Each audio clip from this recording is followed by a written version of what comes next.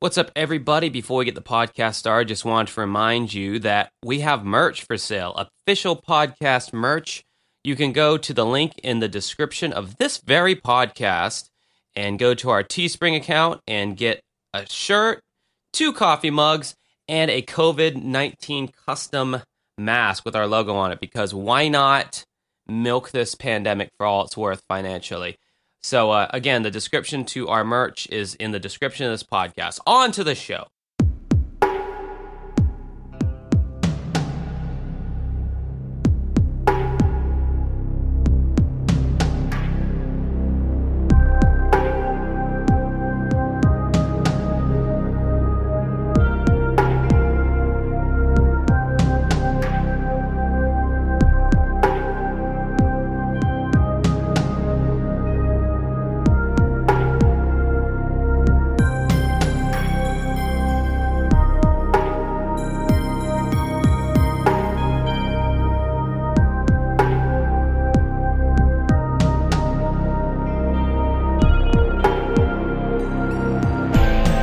All right, what's up, everybody, and welcome to episode number 208 of Uncovering Unexplained Mysteries for Thursday, December 3rd, after Thanksgiving.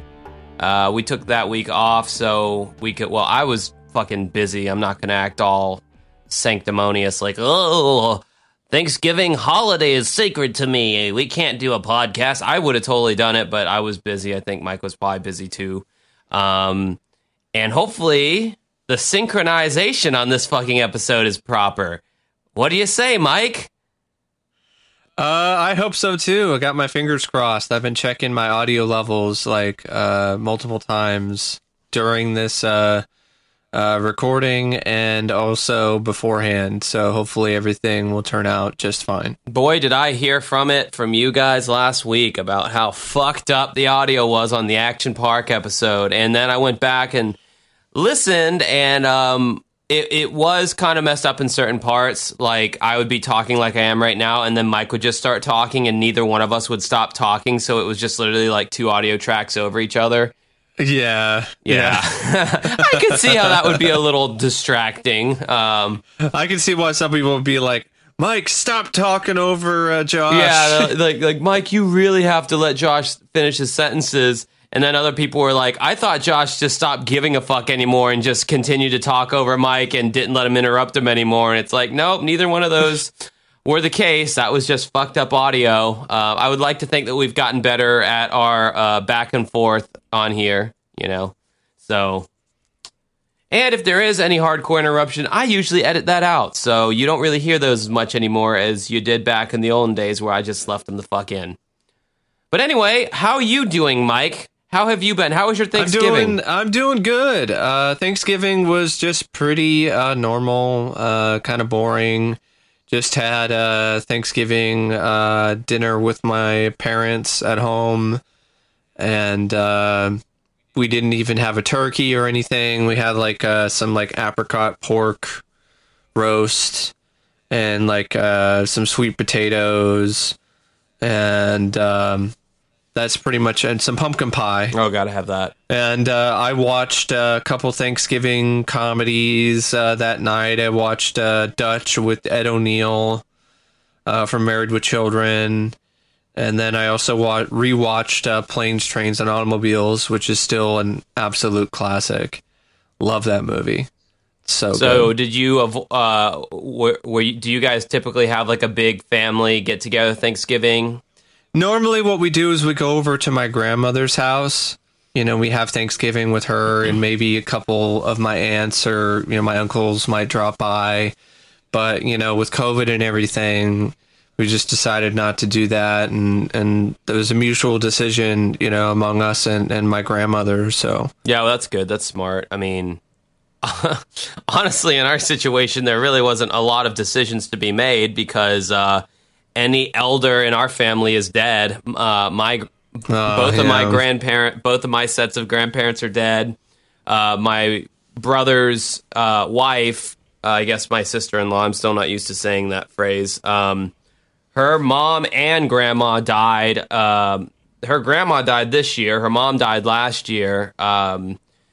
not from COVID or anything, just from other health problems. I think it was diabetes for her mom. So yeah, I mean, it was just like me, my mom, my brother, Stephanie, who's basically like a family member at this point, and then my niece and nephew. And that, I mean, it was pretty small. It was good though. I mean, Thanksgiving, it is what it is. Like how, you don't make a whole day out of it. I mean, I guess some families do, but I don't see the point in doing something like that. It's like, you don't see it as the same thing as Christmas. No, it's like, show up, eat, go. I mean, what else is there? On Christmas Eve, that's usually when my family would. Well, I mean, if you're into like sports and stuff, especially football, then it's a whole day kind of thing.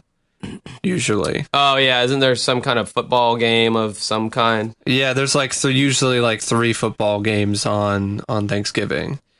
Yeah, I was very thankful for my team getting crippling offensive line injuries and getting blown out on Thanksgiving. That was great. That was lovely. Was it Dallas Cowboys? Yeah, that was great. It's fantastic. It also doesn't help either that my boss at work is a Washington football team fan who still like proudly wears his Redskins gear, even though they're not the Redskins anymore. But he's like just clinging on to that. Probably because he just hasn't been able to get any new gear yet. But it's like, hey, I'll give him that victory, in his life. But he likes to kind of bust my balls about it, so it's kind of like, great, I got to deal with that. How about let's talk about the monoliths that have not miraculously, but out of the blue started to appear in different locations. Have you read about that? Like the steel monoliths. Like there's one that showed up in the middle of like the Utah desert or something. What? I gotta look this up. And I'm bringing it up because I had a customer came into work today, and he's all like, "Hey man, there are aliens on the dollar bill?" And I'm like, "There's an alien on the dollar bill, and there's like monoliths, in Utah, and there's another one that they saw in California." And I'm like, "Okay, man, dude, this literally looks like straight out of the 2001: A Space Odyssey. Yeah. Story. That looks. Yep. I'm looking at the video right now. That looks so planted. Yeah, I think it's just an art installation. I think some artist decided to go through the trouble of installing some steel monolith in the middle of the desert somewhere. Apparently, that's not legal, but the artist was like, I don't fucking care. Art is art. Yeah, art has no boundaries. These are this is a little too perfect and man-made looking for me to believe. Like you can even see like little rivets near the sides of the monolith where it's like almost like it's riveted together to form the triangle. I still thought it was interesting. Oh yeah, no, it's super interesting, but I don't. I think you're right. I think it's probably some art installation of some kind. The artist is probably waiting and just waiting for the right moment to reveal himself. Yeah, I mean, that's like Banksy, all the graffiti kind of stuff he does, and it's like considered work of art, but he just does it illegally on now he does it. He's so famous. But how do you I love how you didn't even react at all to a guy saying there's an alien on the dollar bill.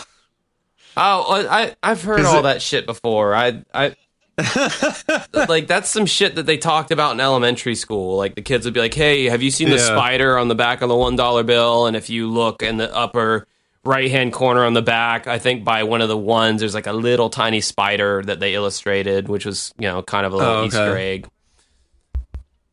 But yeah, that's cool. That's the first time I've heard about an alien, though. Yeah, I don't know, whatever. I've gotten over the years. I've just gotten so skeptical of all that shit, and I'm so sick of all these conspiracy theories. I think the guy's just a little bit crazy, so I don't even think there really is an alien on the $1 bill. Oh yeah, no, he most likely is. I mean, dude, there is that. Remember after 9/11, there was that whole thing where if you folded a $20 bill a certain way, it literally looked like the Twin Towers with smoke coming out of them.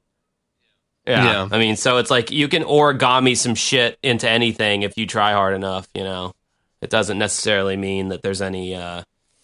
That was set up that way, man. Like I did that video on my YouTube channel like years ago about how the Supertramp album Breakfast in America, the album cover predicted 9/11. Oh yeah, I remember that one. Dude, yeah. I made that video as a joke. And the amount of people who are like, yeah, and the government doesn't want you to know about this. And I'm like, oh my God. I said in the last bit of the video, I said, I'm sick, which if you play it in reverse, it's kiss my ass.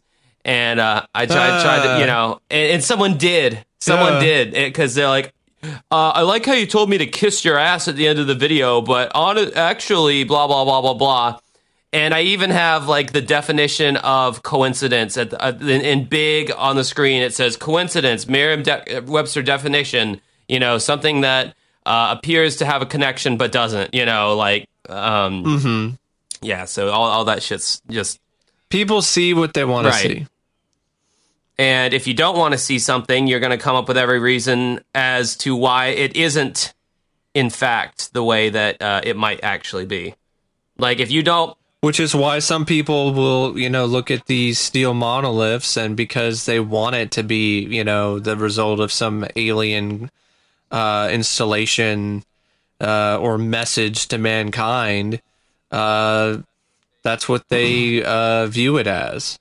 This is a podcast about uncovering unexplained mysteries. It's actually about unsolved mysteries, but it's called Uncovering Unexplained Mysteries. And because we can't call it the other thing. We can't call it the other thing. We almost got sued for that back in 2016.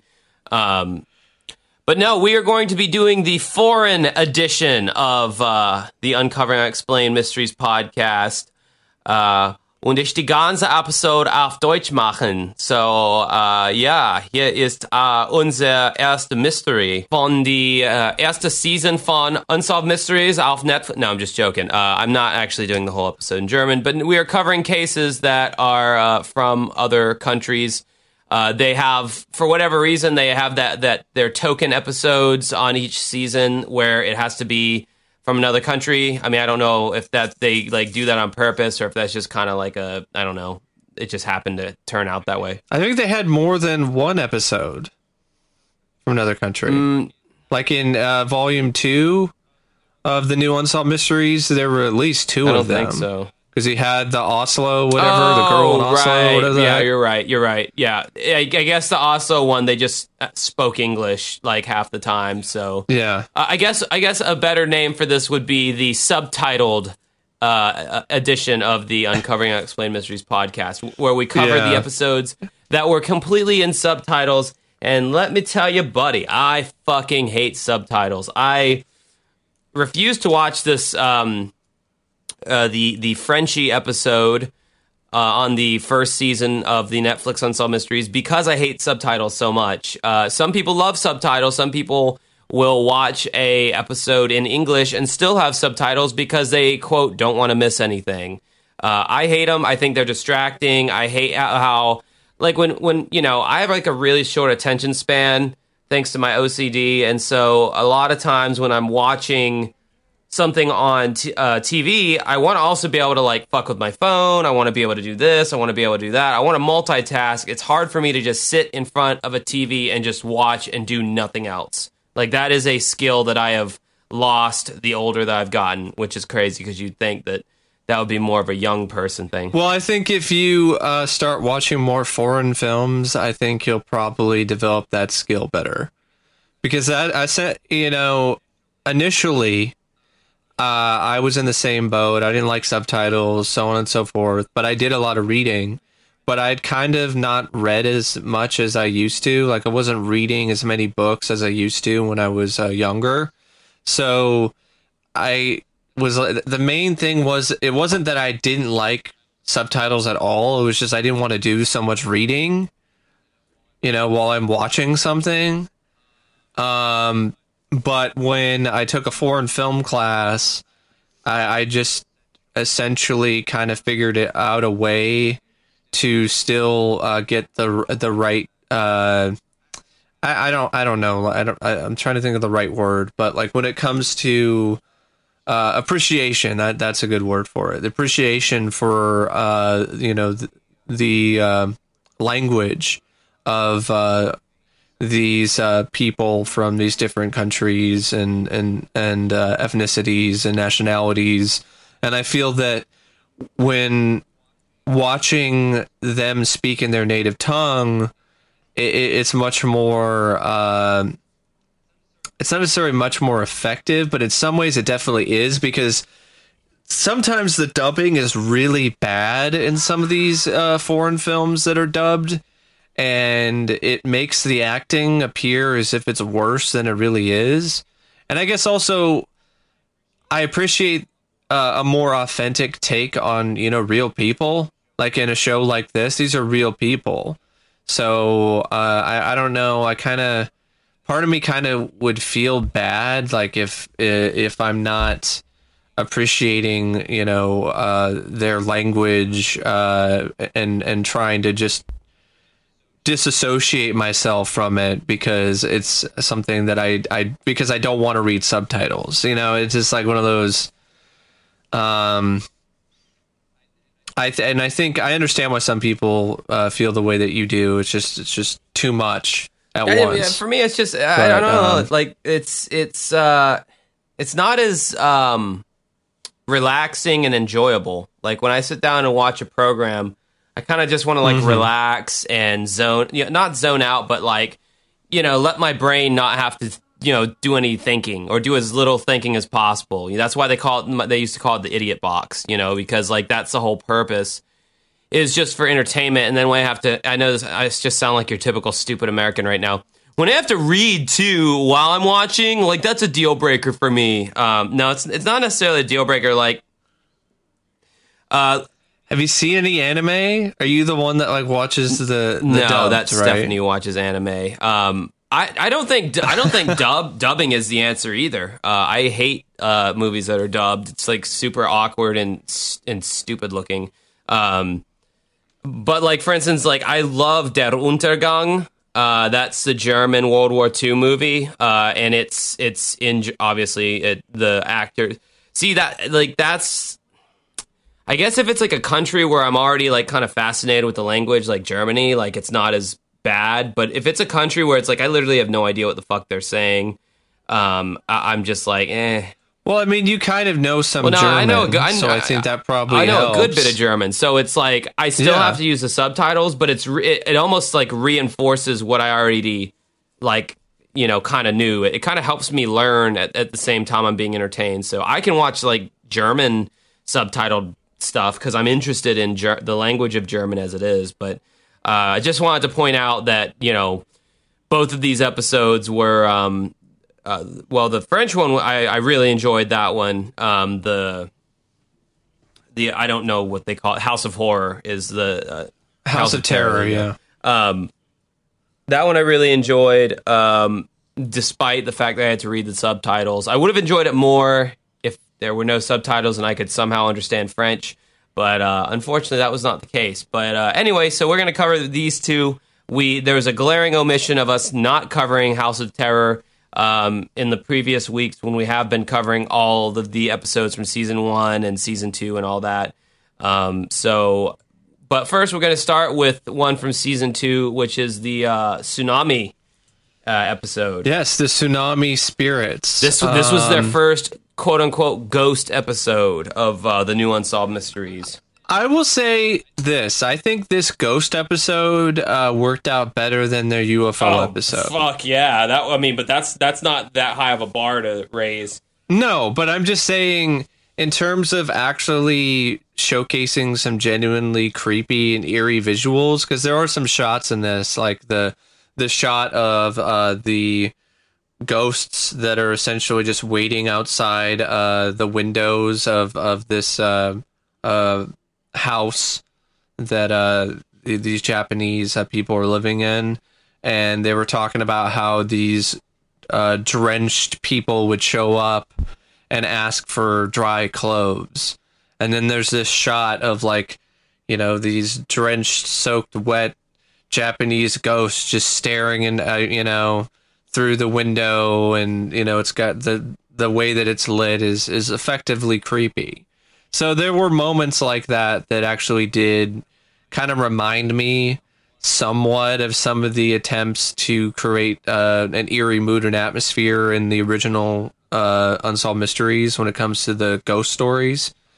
I would say for me, like, what was special about this episode was just how much great footage, I guess, archival footage they had of the actual tsunami breaking over the barriers. And like, oh my God. And just all this water is just flowing down the city and just taking everything with it. Cars, trash, buildings, whatever. Entire houses. It just literally, the water gave no fucks. It took everything with it. And well, I think there's some stat out there that it only takes, what was it, like a foot of water to carry away a human being? Like, that's all it takes. And they showed the earthquake footage too, and that was pretty good as well. So being able to, it was a 9.0 earthquake, which is bad enough, but then that of course creates a huge tidal wave, aka tsunami. Yeah. So this deals with the tsunami spirits of Ishinomaki. And this community called Teruo Kano, which apparently struggled to stay afloat for 2 hours after the tsunami hit. On March 11, 2011, a powerful 9.0 magnitude earthquake sent a 120-foot high tsunami crashing into the coast of northeast Japan. Like, this is the kind of thing that you thought only existed in disaster movies. Like, oh, you know, there's tsunamis, you know, there's earthquakes, but they're not like that catastrophic. Yeah, it's not as real to you when you don't see like actual news footage of like, hey, this is what it really looks like. This is what really happened. Then it becomes a lot more real. Yeah. Yeah, it was absolutely just jaw-dropping in terms of nature's wrath. It is the most powerful earthquake and the most deadly tsunami ever recorded in the country. And apparently in Japan, in this particular part of Japan, that they had numerous earthquakes of different pretty high magnitudes. An 8.3, a few earthquakes that were in the 7.0 range, and then the 9.0. I don't even know if we've had a 9.0 in like California or somewhere in the U.S. You would recently. know more than I would. I've never been anywhere near a place that has any kind of earthquake activity. Being in Florida, I know people have said things like for years that if you know they've talked about the big one in California. You know, if there's like a 9.5 or whatever. California, and especially the places that are alongside the San Andreas Fault, are in some really deep shit. Well, it might be cheaper to live there after that. Oh, that was cruel. Oh, that was cruel. Damn, that's cold. Cruel. So, this is a huge tsunami and a huge earthquake. Once the sea retreats, nearly 20,000 people have been crushed, burned to death, or drowned. It is Japan's greatest single loss of life since the atomic bombing of Nagasaki in 1945. God damn. So, they interviewed survivors here. There's this one guy, I think he worked as a businessman in like a high-rise or something like that. And he was talking about how, it's coming... The power went out, and then I was carried away, and like I didn't know what was up or what was down, and I was like, I'm going to die. And he's like having flashes of his family in his mind, and I thought it was going to go somewhere. I thought the tsunami spirits, when you were having this interview, I thought it was going to go to a place where, And then all of a sudden, something, lifted me above the water, but it didn't go that route. It just talked about how he somehow miraculously survived being carried away by all this water. Yeah. And then he talked about how like a bunch of his fellow coworkers, like over 50 of them died when the tsunami hit. And I thought the segment did a good job, like really putting you in the shoes of the individuals that dealt with this and suffered, the loss that came from the tsunami. Some of them are genuinely really just heartbreaking. The guy who's talking about how his entire family was lost, and he saw his eldest daughter just laying on a branch, and she looked perfectly fine, but she was dead. And then he was talking about how he found his wife pretty soon after, and then found his little baby girl. It was just like, oh my god! Yeah, I know, it was brutal. Really brutal stuff. Both of these cases really are fucking both very brutal. So the city of Ishinomaki is one of the hardest hit areas of the tsunami. 6,000 lives are lost in that city alone. Taro Kano is working in his office when the tsunami wave comes crashing through his building. So that's the guy I was talking about, is Taro Kano. He struggles to stay afloat for more than 2 hours, suffering severe hypothermia before being miraculously rescued by a friend. Taxi drivers apparently had ghostly passengers. I thought that was an interesting series of cases they were talking about, where there would actually be recorded evidence of somebody would come in, they would start running their fare, and then they get to the destination and they turn around and they're gone. Yep. That's eerie. I mean, what would you do in that scenario? Like if you're a Lyft or an Uber driver and you catch a ride from somebody and then they just disappear. Well, that's what happened with the Resurrection Mary case. The taxi driver gave her a lift, and she, he's like, "Where to, miss?" And she's like, "The cemetery." And he's like, "What?" And he, I think he goes to let her out, and she's just like gone or something.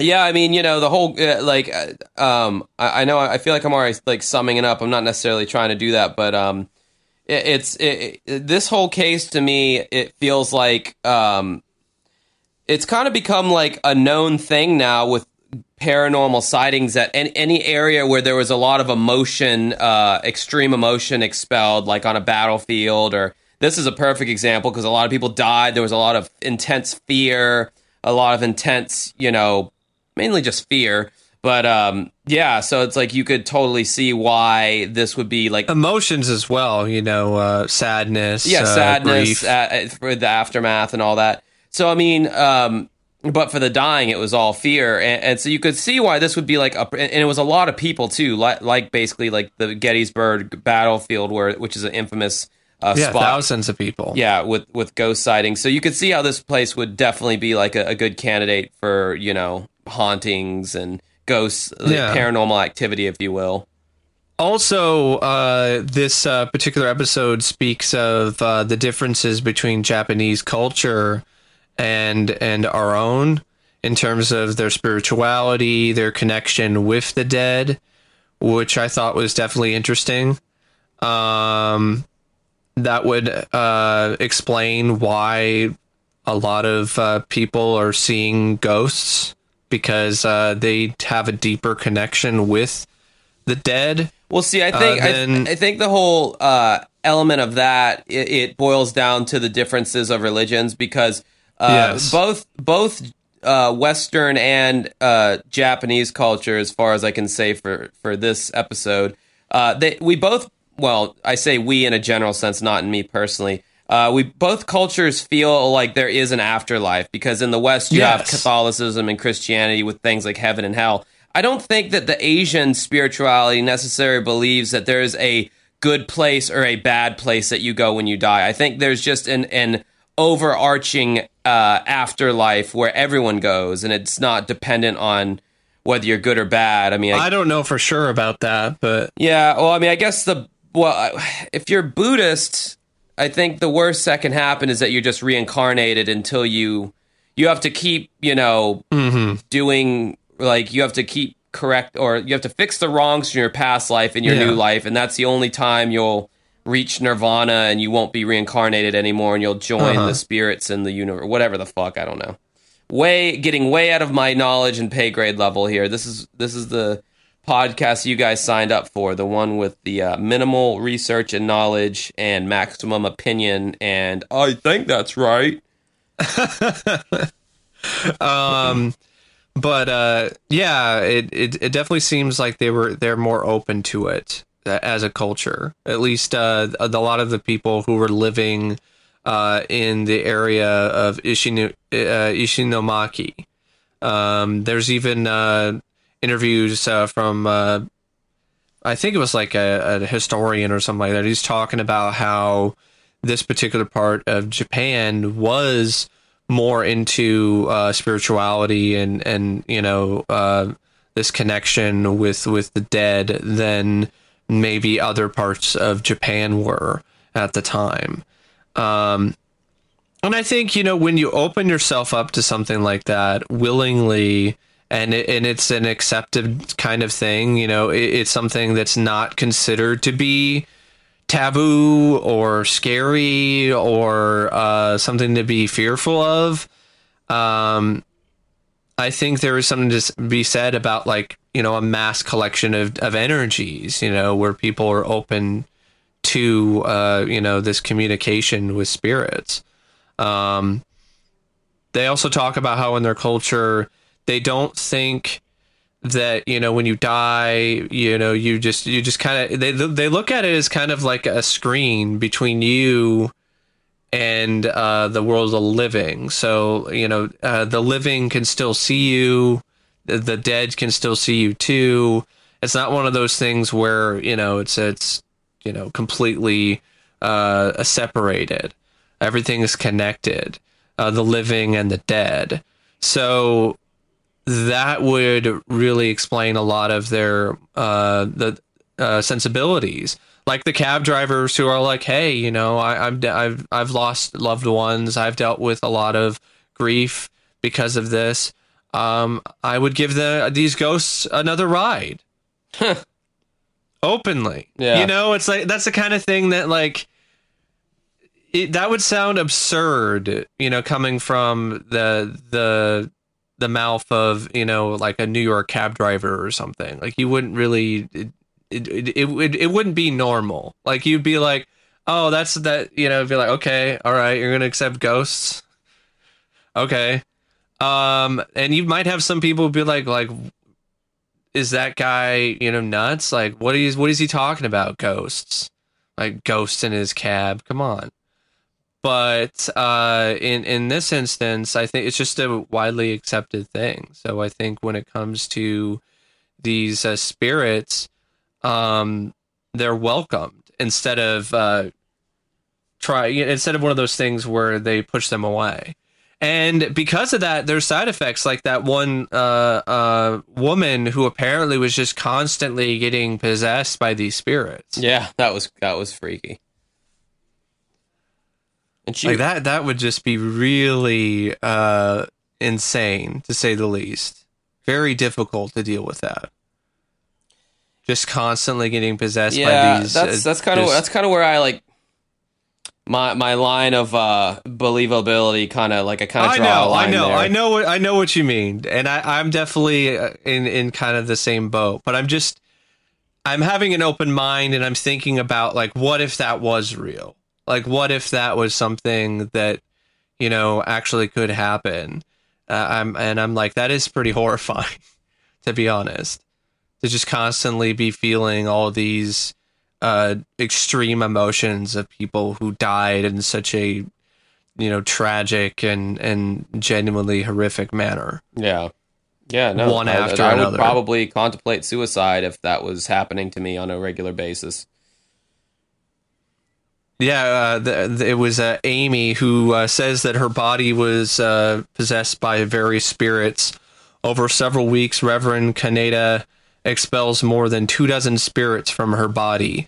And like the spirit expelling ceremony is not like it's not really like an exorcism. It's not like, the power of Christ compels you. It's not like this intense thing.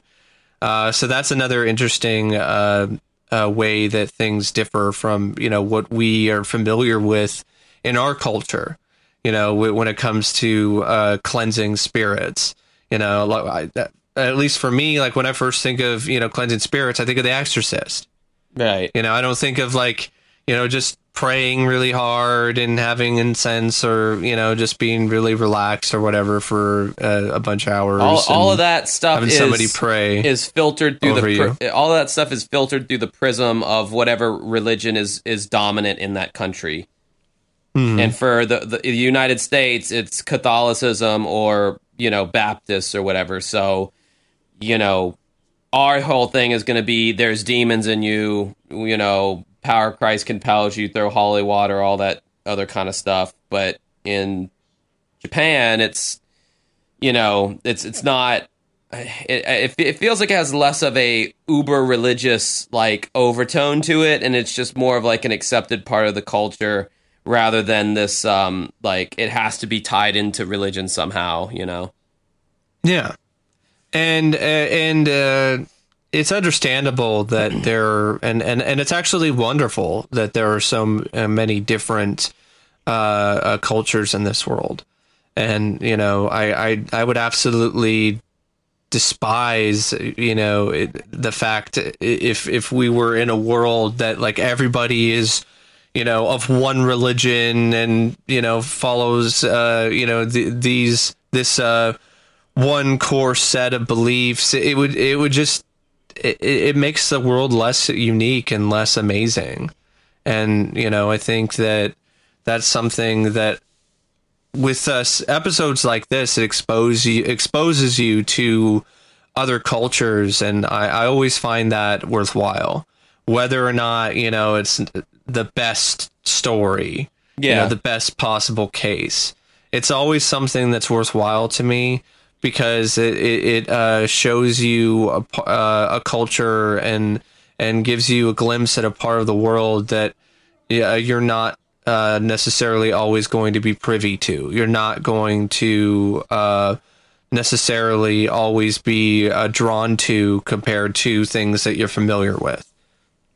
I think Asian countries in general will always kind of be a mystery to Americans unless you actually go over there and spend a long period of time and really understanding all the nuances of their cultures and all that. I think it'll always remain a mystery because it really is kind of the exact opposite of how we are, in a lot of ways. I mean, like the whole thing where they have a tradition of cremating all of their dead. Yeah, they weren't able to do that with the tsunami, so they had to bury them and then cremate them later, which I thought was crazy that they would like dig them back up, and like cremation is so important to them that they would dig up the body just so they could burn it because that's just part of their culture, man. That's how they do it. It's just like, damn, they're like really hardcore about that cremation. I mean, we do cremation here in the United States because it's hella cheaper than doing a funeral, quite honestly. A lot of times it's done economic. It's an economic thing, and then it's also a choice. It doesn't seem like, I mean, there might be some, people in Asian culture who do decide to not cremate their dead, but at least in this community, it seemed like that was like the thing. That's what you did, and it was disrespectful to the dead if you didn't, give them that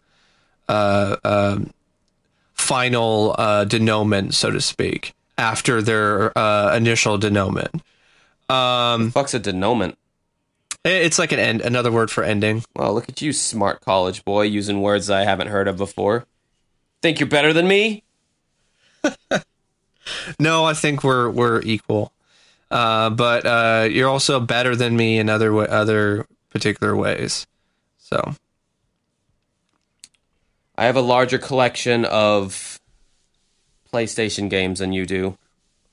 yes, you also have a larger collection of music. You're a better musician than I am. Look, Mike, I don't like all this the touchy feely complimenty stuff. Let's get back to the insults. I'm more comfortable with that. But I really don't have much else to say about the Tsunami Spirits, except I thought it was worth at least one watch to see the tsunami footage at the very least, and to just get a little slice of this culture from this particular part of the world. Do you agree with my initial thing that I said about this episode? I think it was a few episodes ago where I said, if you thought that the first season didn't feel like Unsolved Mysteries, by the time you get to the Tsunami episode of the second season, we're like worlds apart from Unsolved Mysteries as we remember it. I don't know. I mean, I think it really could have worked, if it was just a shorter, like 10-minute long segment. I think this could have actually fit in the old Unsolved Mysteries, because they've talked about things like from other countries, like the UK before. They've talked about different sort of legends and Belgium, UFOs, and stuff like that. So I think it actually would have been right in their wheelhouse. So I don't think it's like that drastic of a departure. I'm not talking story-wise. I'm talking how it's structured, the cinematography, the feel. Yeah. It just did not feel like Unsolved Mysteries at all. There were some moments, like I said, the attempts to try to do these ghostly reenactments, but it is different than what you saw in the original Unsolved Mysteries, because they don't really look like what we think ghosts look like. But even one of the women that was interviewed in this particular episode, she's talking about how when I see spirits, they're like shadows on the wall, or they're like reflections that you see behind a window. They're not, this full body, apparition. I would like to be around that lady whenever she sees this so-called vision, so I could explain away why it's not what she thinks it is. Oh, so like when she sees those kids, and like I actually thought about that. Like, what if, the scenario was, and I'm not trying to be disrespectful or anything. It's just a what if sort of, playing around kind of scenario, where what if, she thought that those kids that she saw that one night that were like dead and didn't know, that they were dead and needed to go on.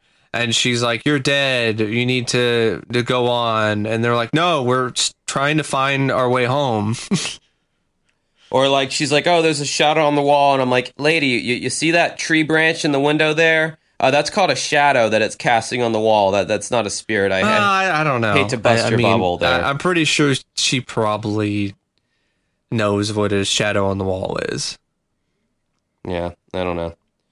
It's just my complete lack of ever seeing any of this shit myself in my lifetime just kind of, I don't know, just kind of leads me to believe that, like, you're not as open to it.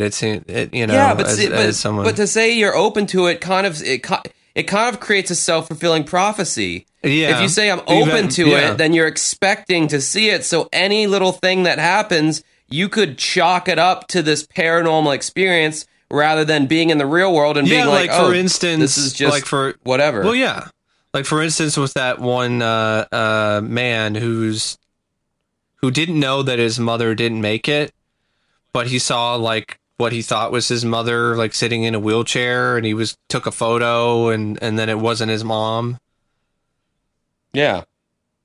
Things like that. Like, maybe he was just thinking of his mom, and, in that particular instance, his brain decided to, put his mom's face on this woman. I mean, the brain does weird things sometimes. I mean, when people get to a certain age, I mean, they all start kind of looking pretty much. Babies and old people are kind of the same. I didn't say one nationality. Don't do your controversial woes at me, Mike. I didn't say one nationality. No, I'm just saying it doesn't have to do with nationalities. I'm just saying like everybody starts to look the same, just because. I mean, people dude, age differently. Look at a fucking newborn baby. They all look very fucking similar. And I'm sure there's people out there going, "Oh, actually, no, they don't." Fine, you're entitled to your opinion. I'm entitled to my fucking opinion. And I feel the same way about old people. When people start getting old, they're just the defining features kind of meld away under wrinkly skin and fat folds. I mean, I don't know. I'm just being honest. Fuck you. This expert. I'm not as nice as Mike is this week. Okay, Mike's feeling extra generous and nice, and I am not. I am a crabby, bitter old cunt.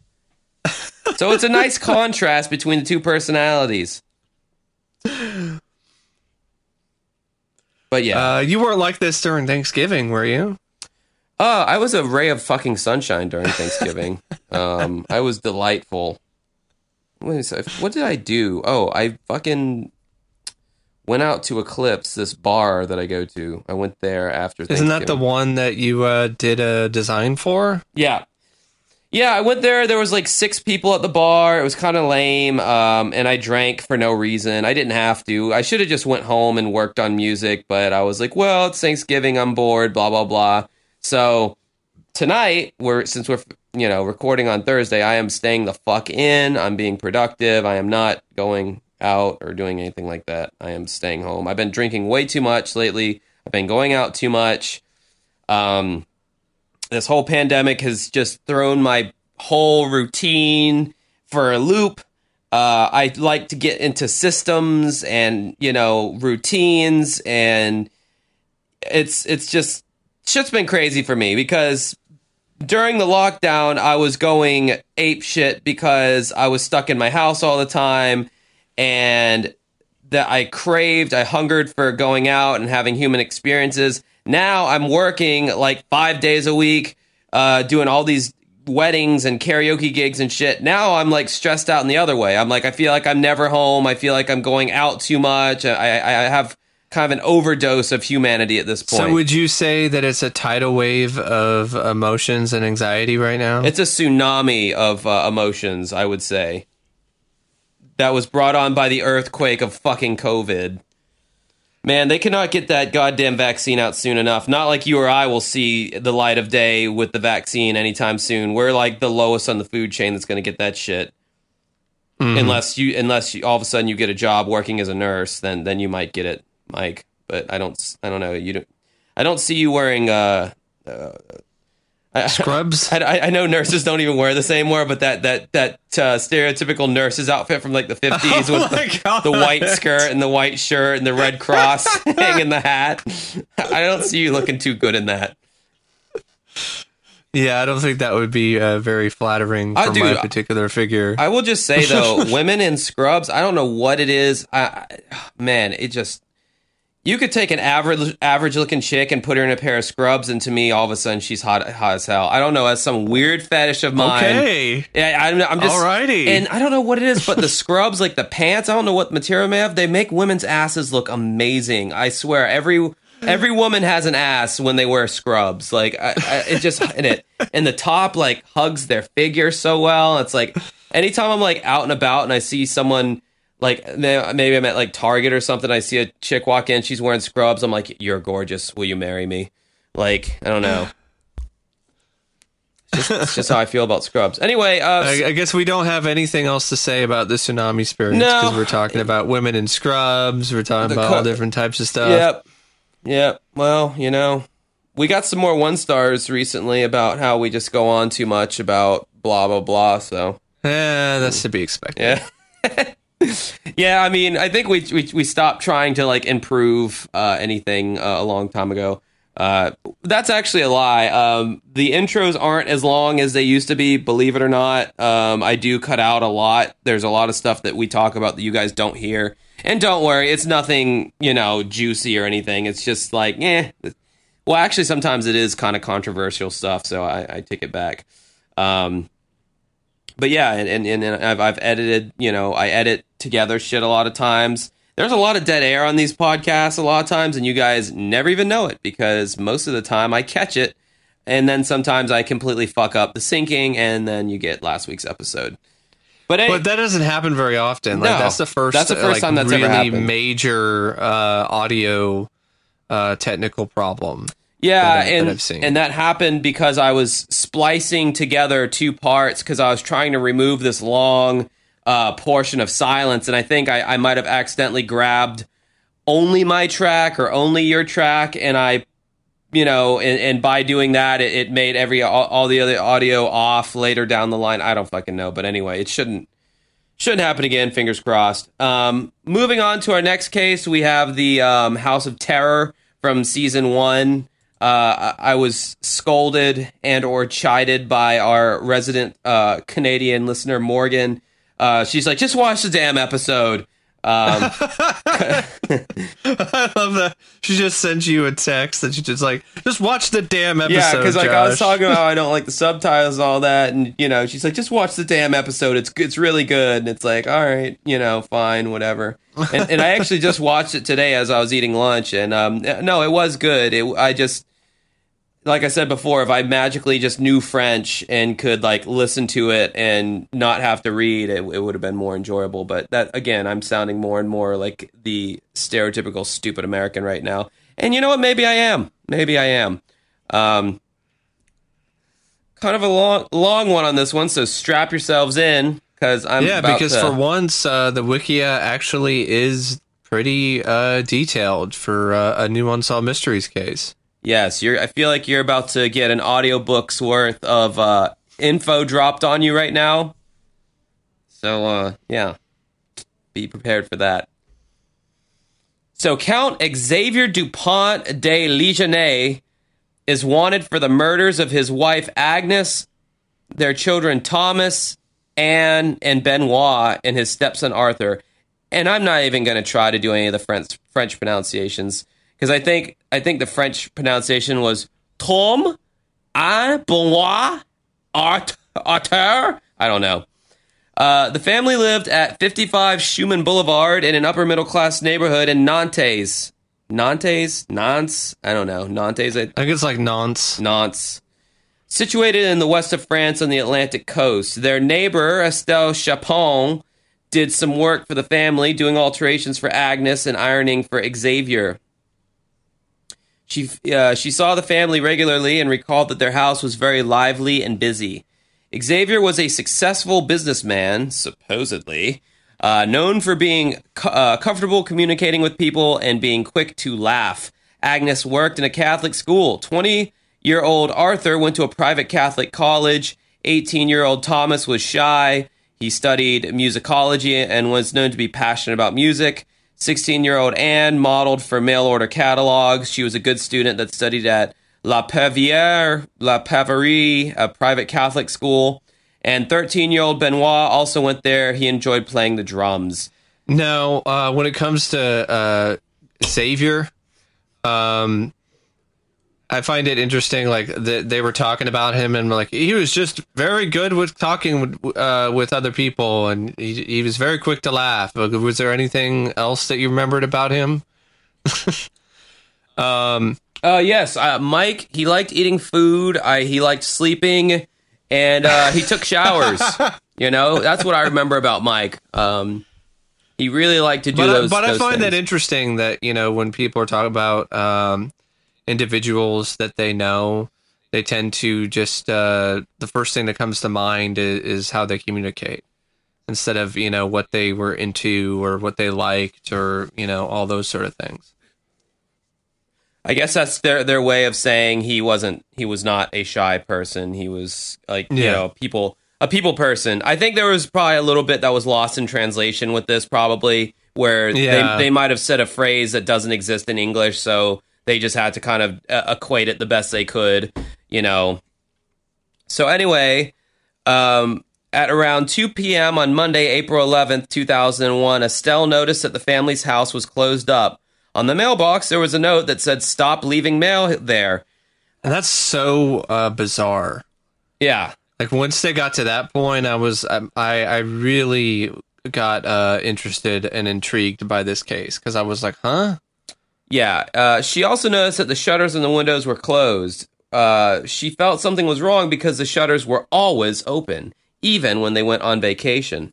For the next 2 days, she noticed the same thing. Concerned, she called the police. On Wednesday, April 13th, the police arrived to check on the house. They noticed that the front door was locked and the shutters were still closed. They had a locksmith open the door, which is something I feel like you could only do in France, because in America, you would need a warrant to do that, I want to say. Unless it's a welfare check, but someone has to answer the door for that. They can't just... in the U.S., you can't just, break into someone's house, which is technically what that was. And just bust in. Yeah, if there's no... And just take a look. If there's take a look around. If there's no, means or reason to do so. Once inside, they found that basically everything in the house was in its place. There were some bedrooms where the sheets had been removed. Some closets were also opened. The police believed that the family had left voluntarily. There was nothing out of the ordinary that led them to launch a formal investigation. Estelle, however, still believed that something was wrong. She noticed that all of their cars, except for the C5, were still there. She knew that the entire family, along with their dogs and bags, could not fit in that car. The police, however, did not believe that anything was wrong. The next day, several friends and relatives received letters from Xavier and Agnes. They stated, "As you know, I've had links with the U.S. The Americans have recruited me to infiltrate an international drug ring. This will be hard. You won't see us for a long time, as we're going to change identity, be under protection, and won't be reachable at all." That doesn't sound suspicious at all. No. Starting to sound like bullshit, slightly. Some loved ones were confused by the letters. However, they knew that the couple was respectable, and they did not believe that they would lie. Xavier's friend... Oh, there's an Unsolved Mysteries trope again. Yeah. Right there. Oh, there's no way that they could lie to us. Xavier's friend, Bruno de Stabenrath... Sounds like a porn star's last name. Stabenrath. Bruno de Stabenrath. Or like some kind of Dick D&D character. Dick Van Screws-a-lot. He believed that they were telling the truth. The good friend, good old Bruno Stabenrath here, believed they were telling the truth. And this guy's brought up a lot in this case, I guess, as the opposition, the voice of not thinking that Xavier is a liar or a bad person. Well, actually, he does ultimately come to that conclusion. Yeah, I'll get to that at the end of the episode. Mike loves ruining us, spoiling cases, folks. Oh, whatever. I mean, most people who are listening to this have already seen this. Well, let's just not even bother doing it at all then. Fuck it. Now I'm mad. Anyway, the two had originally met in Versailles, Bruno and Xavier. They met in Versailles in the mid-1970s when Xavier was 16. The two were neighbors and immediately became best friends. Both were from noble families. Xavier's family was especially prestigious. His father was a count, the Count Dupont de Ligonnès. These motherfuckers sound so fancy over there with their Count Dupont de Ligonnès. I mean, Jesus. Did he live in a fucking castle with a moat? Like, it's like... It's like still the 1600s over there or something. It's like... His family had musketeers. 3 of them, to be exact. They even had a castle in the center of France, and there was a signet ring with the family coat of arms and a motto, and apparently all of that was very important to Xavier. He had musketeers. Meanwhile, all we had growing up was Snickers. That was a bad joke. I'm moving on. To be honest, I'd rather have Snickers than 3 Musketeers. Yeah, 3 Musketeers sucks. That's such a barely a chocolate delight. For those of you who don't know, who don't live in this country, a 3 Musketeers bar is just chocolate bar, thin layer of chocolate with nougat in the middle, and that's it. It's light and fluffy, and it's just nah. I think the nougat has some chocolate in it too, but it's barely even... It's edible. I'll give it that. Yeah. It's definitely not one of my favorites. Anyway. His family had musketeers, a castle. Okay, so they did have a fucking castle in the center of France. and a signet ring with the family's coat of arms and motto. All of it was very important to him. I almost feel like the person who wrote this wiki article literally almost transcribed the episode, because like this is kind of like almost verbatim what they said. That's fine. Yeah, that's I mean, fun. that's better than, what we were getting with the other stuff from Unsolved, which is out of order and not as detailed. The official Unsolved Mysteries on Twitter is following us now, so I think that it's possible that they heard our podcast, heard us reading off their Unsolved, and they're like, you know what? This one podcast, man, we got to screw them again. Well, we gotta starve them for these synopsises. We got to make them crappy and badly typed and written, so throw them off. Oh my god. That's it. See, Mike, I'm putting all the puzzle pieces together. It's all That'd be great conspiracy. if that's the case. They think we're that special. I just want to send John Cosgrove a letter that just says, "Why are you so obsessed with me?" We just be like, "Why are you mad?" Yeah, why are you mad, brah? So, Xavier and Agnes met in the early 1980s. He was 20 and she was about 17. The two fell in love quickly. She was from a traditional conservative background. When Xavier introduced her to Bruno, he could tell that they were both very much in love. However, Xavier longed for adventure and wanted to seek new horizons. He broke up with Agnes and left to go traveling. 1 year later, he returned to Versailles and learned that Agnes was pregnant with someone else's child. To Bruno's surprise, Xavier chose to marry Agnes and adopt her child, giving him his prestigious last name, and also becoming a cuck. Marrying an unwed mother was almost unheard of in Versailles at the time. The two then built a loving family. Because of Xavier's exceptional status, I feel like with talking about this high society shit, I gotta say status instead of status. Many of his friends and relatives believed his story from the letters. However, Agnes's family was more skeptical. They sent the letter to the Nantes district attorney saying that they did not believe his story and did not believe that Agnes would leave without telling them or giving them a call. On April 15th, the police returned to their house to conduct a more thorough investigation. They discovered that the photos were missing from their frames. However, there was nothing else suspicious in the house.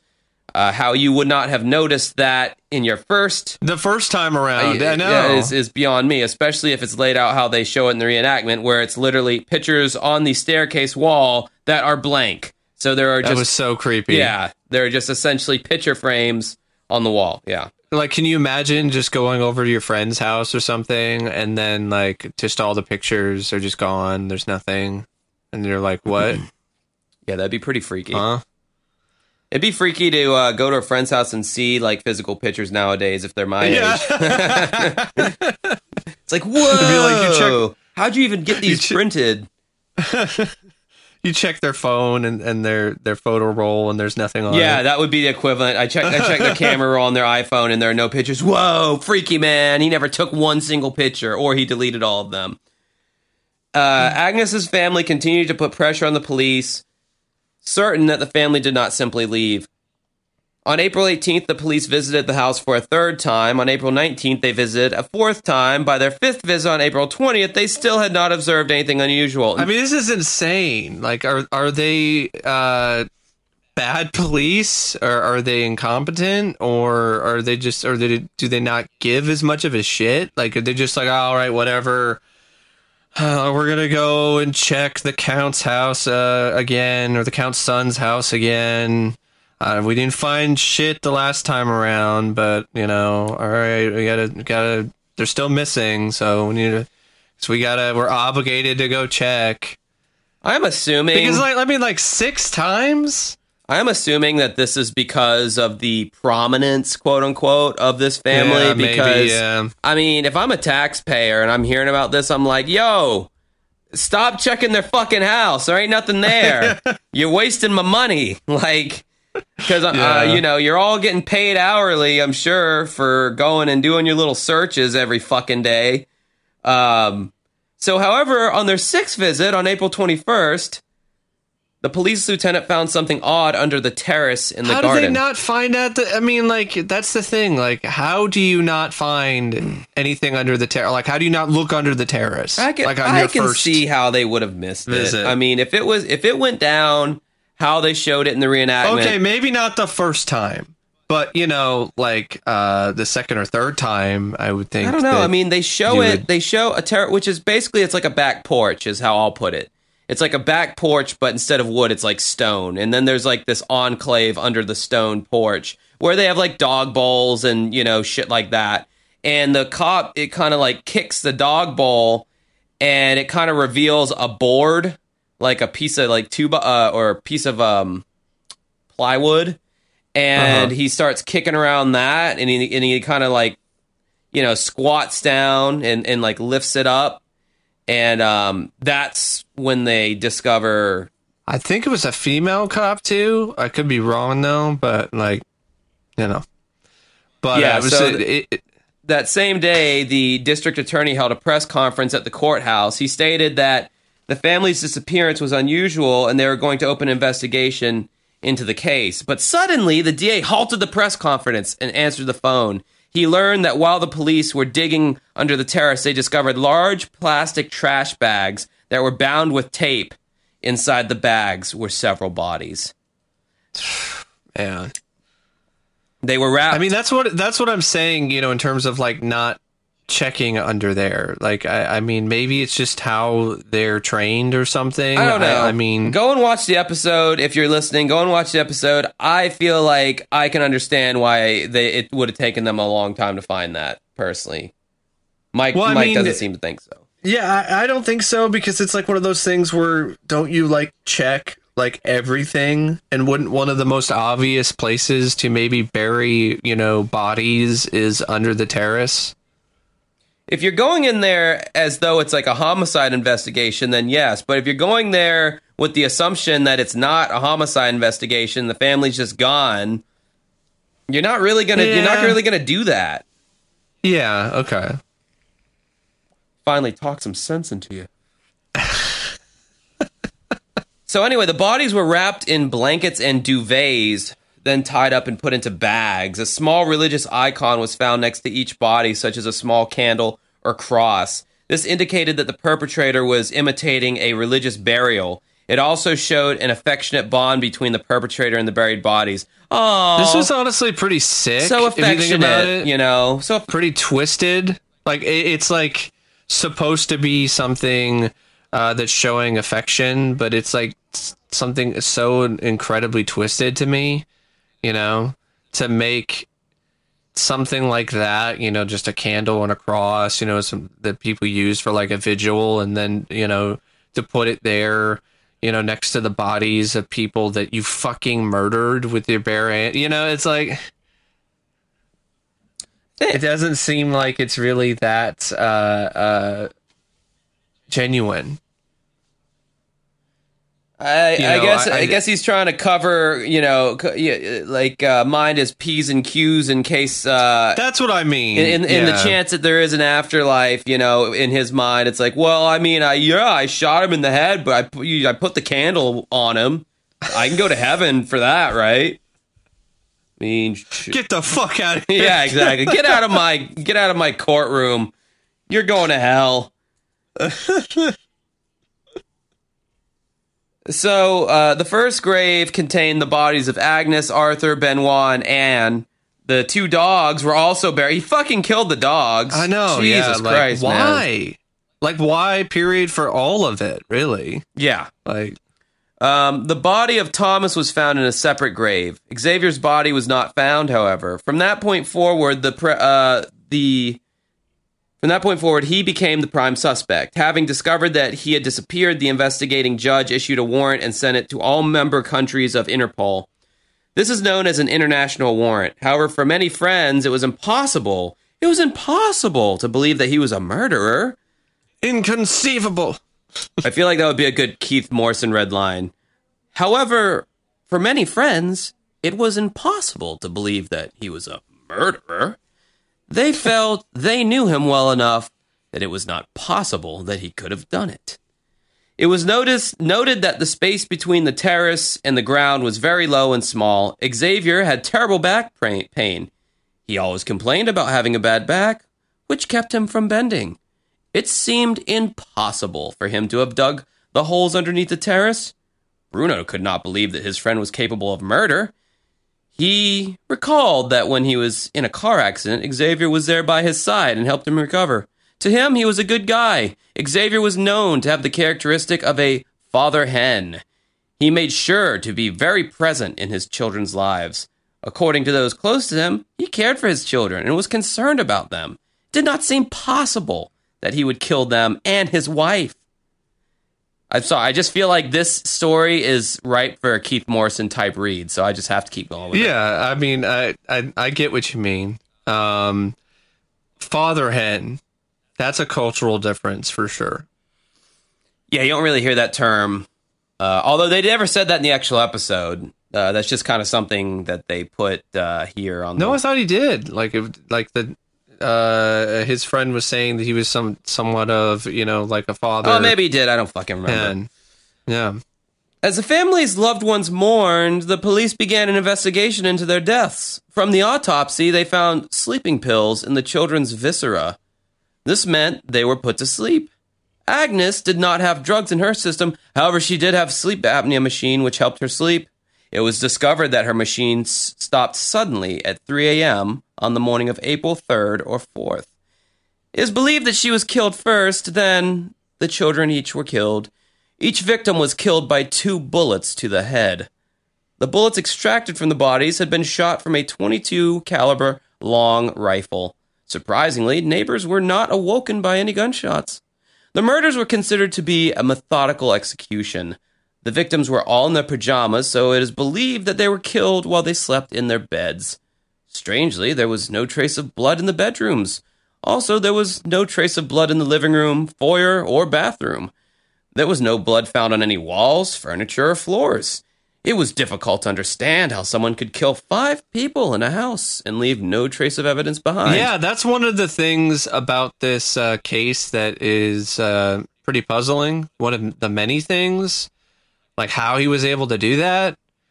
Like, did he actually hire somebody to do these killings? Did he kill them in a different location, and then buried them under the foyer, or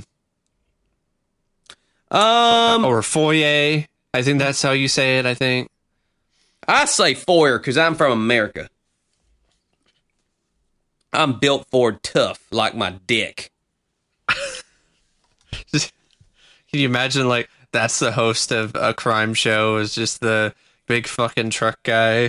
So look here. This is what happened. This son bitch done buried 2 bullets with a .22 caliber inside his kid's head. What a sick fuck. I can see shooting your son on a deer hunting trip as an accident, but doing that shit on purpose? Oh, this motherfucker's gonna burn in hell. Yeah, I don't know. I mean, like, he possibly could have, I don't know, wrapped a blanket around their head or something, or around the barrel. There's ways to do it, I feel. I don't know. Yeah, there's ways to do it, but for someone who's not experienced... Right, yeah, I don't know, man. Yeah, that is one of the mysteries of the lack of any evidence, because even at the end of the episode, they say, we just, if you have any info as to where this dude's at, police would like to speak to him. Yeah. They're not saying, like, they want his ass in jail. They're like, oh, we just want to have a simple conversation. Yeah. Because nothing is necessarily tying him to their murder yet. No. There's no hard evidence that's tying him, directly to it. It seems like there's some very circumstantial evidence coming up, though. Yes, but it seems like, the circumstantial evidence seems pretty strong in terms of, like, pointing towards that direction. But when you're talking about the actual hard evidence, they didn't find any fingerprints or DNA from anyone on the scene of the crime. At that point, there was still no absolute physical proof implicating Xavier. At the age of 50, he had never had any problems with the law. It was difficult to understand how he could have been a criminal mastermind. Bruno noted that with killing his 3 sons, Xavier was also killing his lineage. For the French nobility in the aristocratic world, this would have been dreadful because he would have been terminating his lineage, and there would be no one to carry his name. Jean-Marc Bloch, former chief of staff for the Paris police, noted that the family gave the impression of being a wholesome family, with children in private schools and a nice house. However, once investigators looked further into Xavier's life, they discovered that he did not lead the life that he was pretending to lead. In the early 2000s, the family tried to relocate to Florida. Ayo, Florida! Who doesn't want to live in Florida, though? However, it was not successful. They thought that the move would have been simple, but it was not. They eventually moved back to France. So I guess they couldn't even get into Florida. This fucking psycho could have potentially lived in Jacksonville. That would have been great. As a result of the failed move, the family spent nearly all of their money. According to Bruno, during the last 10 years, from 2001 to 2011, Xavier was, quote, in a downward spiral of failure. Wow, that he minces no words on that one. They lost a great amount of money. There were bailiffs on his back, along with many other problems. Xavier claimed to be a business owner, creating successful companies, traveling across France, and being a busy businessman. The truth was that his companies were never really successful. Shortly before the murders, he discovered that they were almost out of money, and he would have to leave their house and face serious consequences. As a result, he would be exposed as someone unsuccessful. Bruno recalled that Xavier was vain, proud, and would not want to lose face. It is believed that he did not want his children to find out that he had no money, as if he was... I mean, what a selfish fucking thing to do. Like, oh, I don't want my children to find out that I don't have any money anymore, so I'm going to shoot them in the fucking head. Yeah, pretty sure if it came down to, hey, sport, this Christmas, do you either want a place, or do you want to survive and not get the PlayStation 5, or did you want me to just kill you and, you know, you don't have to worry about it? I'm pretty sure the kid would choose to live and not have the PS5. But, you know, I guess that choice wasn't up to them, according to this guy.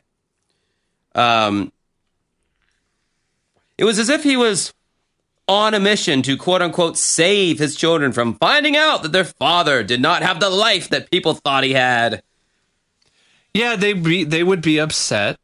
They would probably be a little mad. Daddy, but where's my diamond ring this week? You don't have it, you piece of shit, limp dick failure. Yeah, I don't think that would have happened, but I don't know. Limp dick.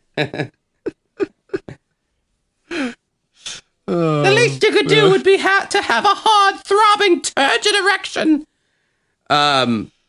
Yeah, that got weird. So anyway. Yeah, what? Dude. I'm not editing that out, Mike. Just know that. Just know that that's going to make the final cut. And just have that knowledge. 3 months before the murders on January 20th, 2011, Xavier's father, Hubert, died of a heart attack. Xavier took on the task of clearing out his apartment, sorting through his personal belongings, and Herbert's neighbor, Michael Calvi, recalled that Xavier tried to recover a Count's signet ring that had belonged to Hubert. He also tried to find out if there was any money set aside. However, he did not find anything.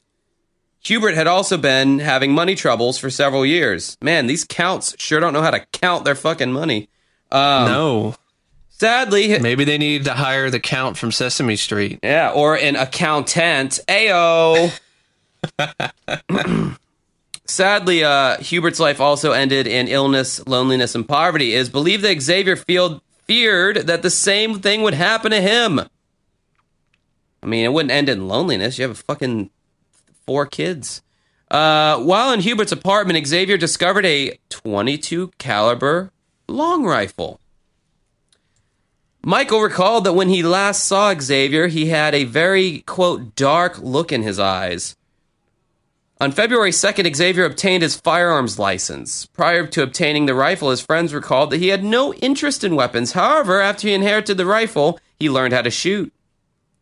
Speaking of dark looks in eyes, that old photo you shared of you, like, waiting to go to work at CVS. Oh, yeah. I had pretty dark look in my eye there. Yeah.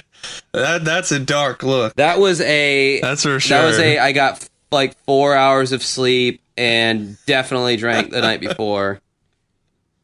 Because back in those days, I drank every single night. I mean, it was like there was no like debating. It was going to happen. Anyway, motherfucker Xavier, he started going to the shooting range with his two sons. He asked several questions to his instructor, one of which was about using a silencer. On March 12th, he bought a silencer to fit the rifle. It is believed that he used this to shoot his family without alerting the neighbors. It's very hard to obtain a silencer in the United States, by the way. I guess it's easier in France. Or maybe it's not easy, but if you're a count, it's easy. Even though they're not good with their money, apparently. Police believe that Thomas was not killed at the same time as his mother and siblings.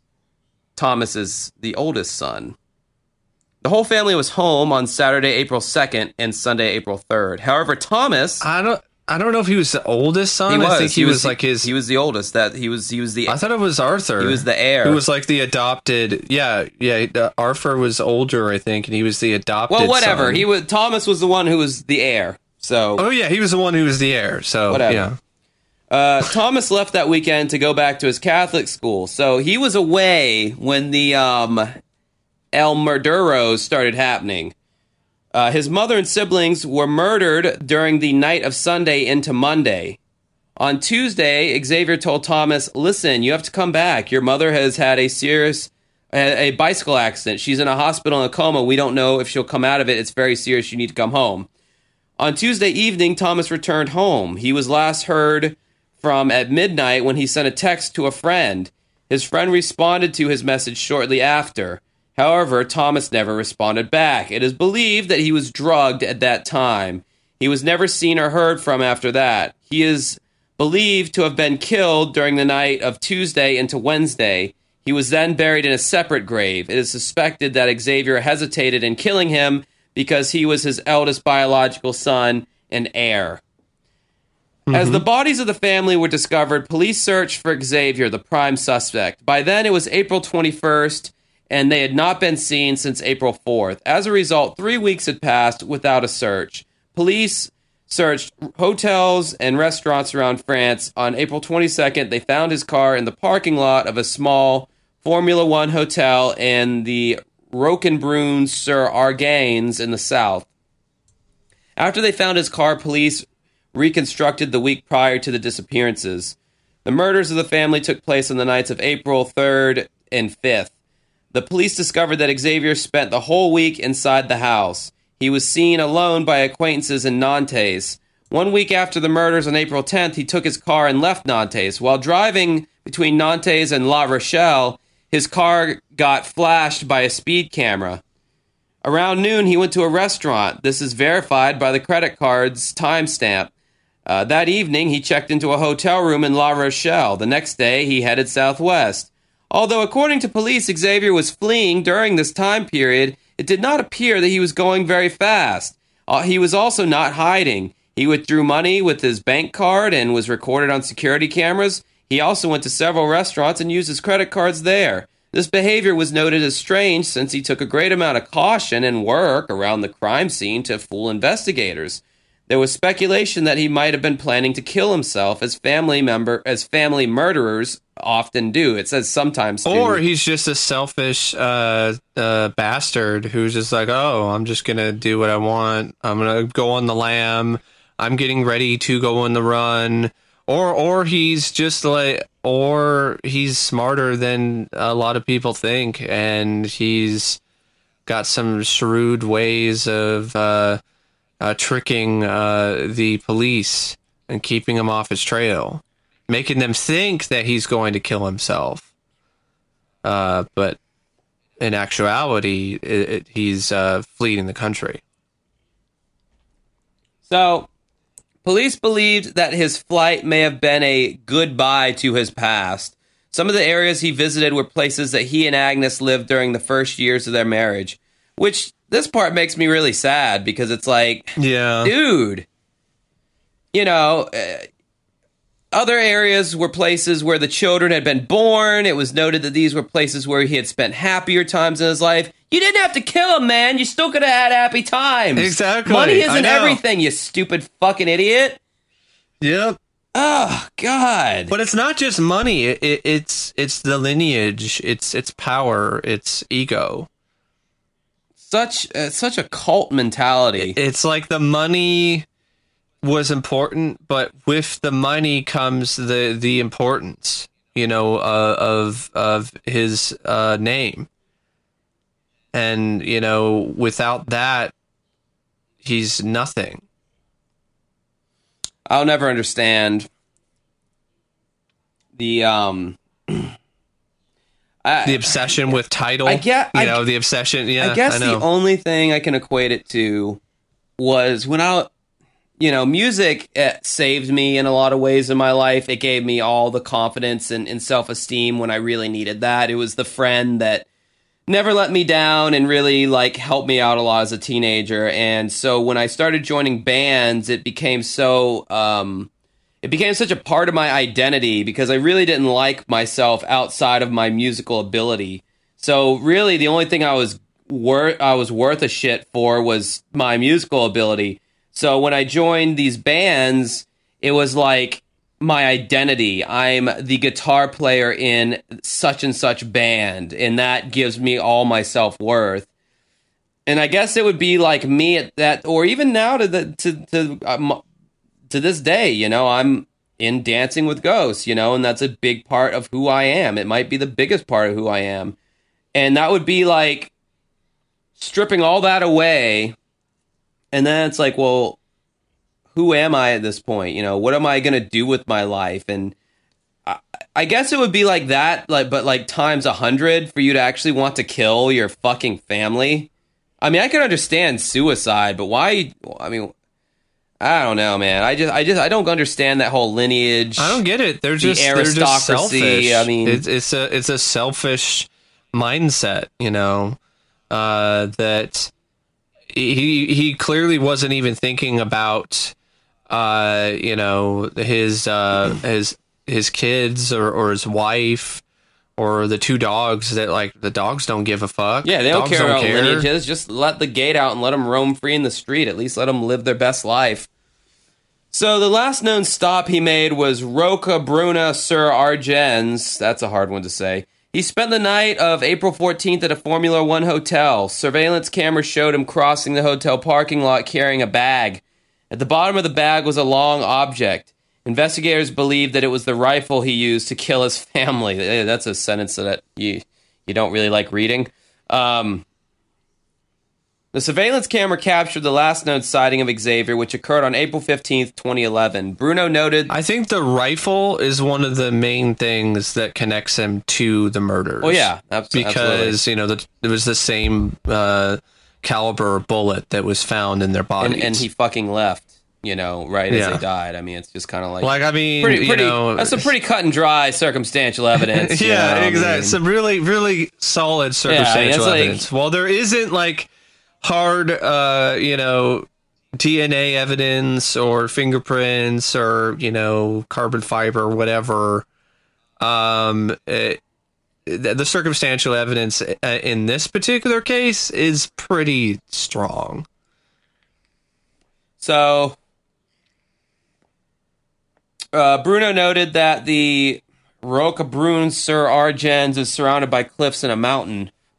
This has led some to believe that he walked into the mountains and committed suicide. The police believed this theory and searched the area for several weeks. They searched holes, caves, and crevices, but no trace of him was found.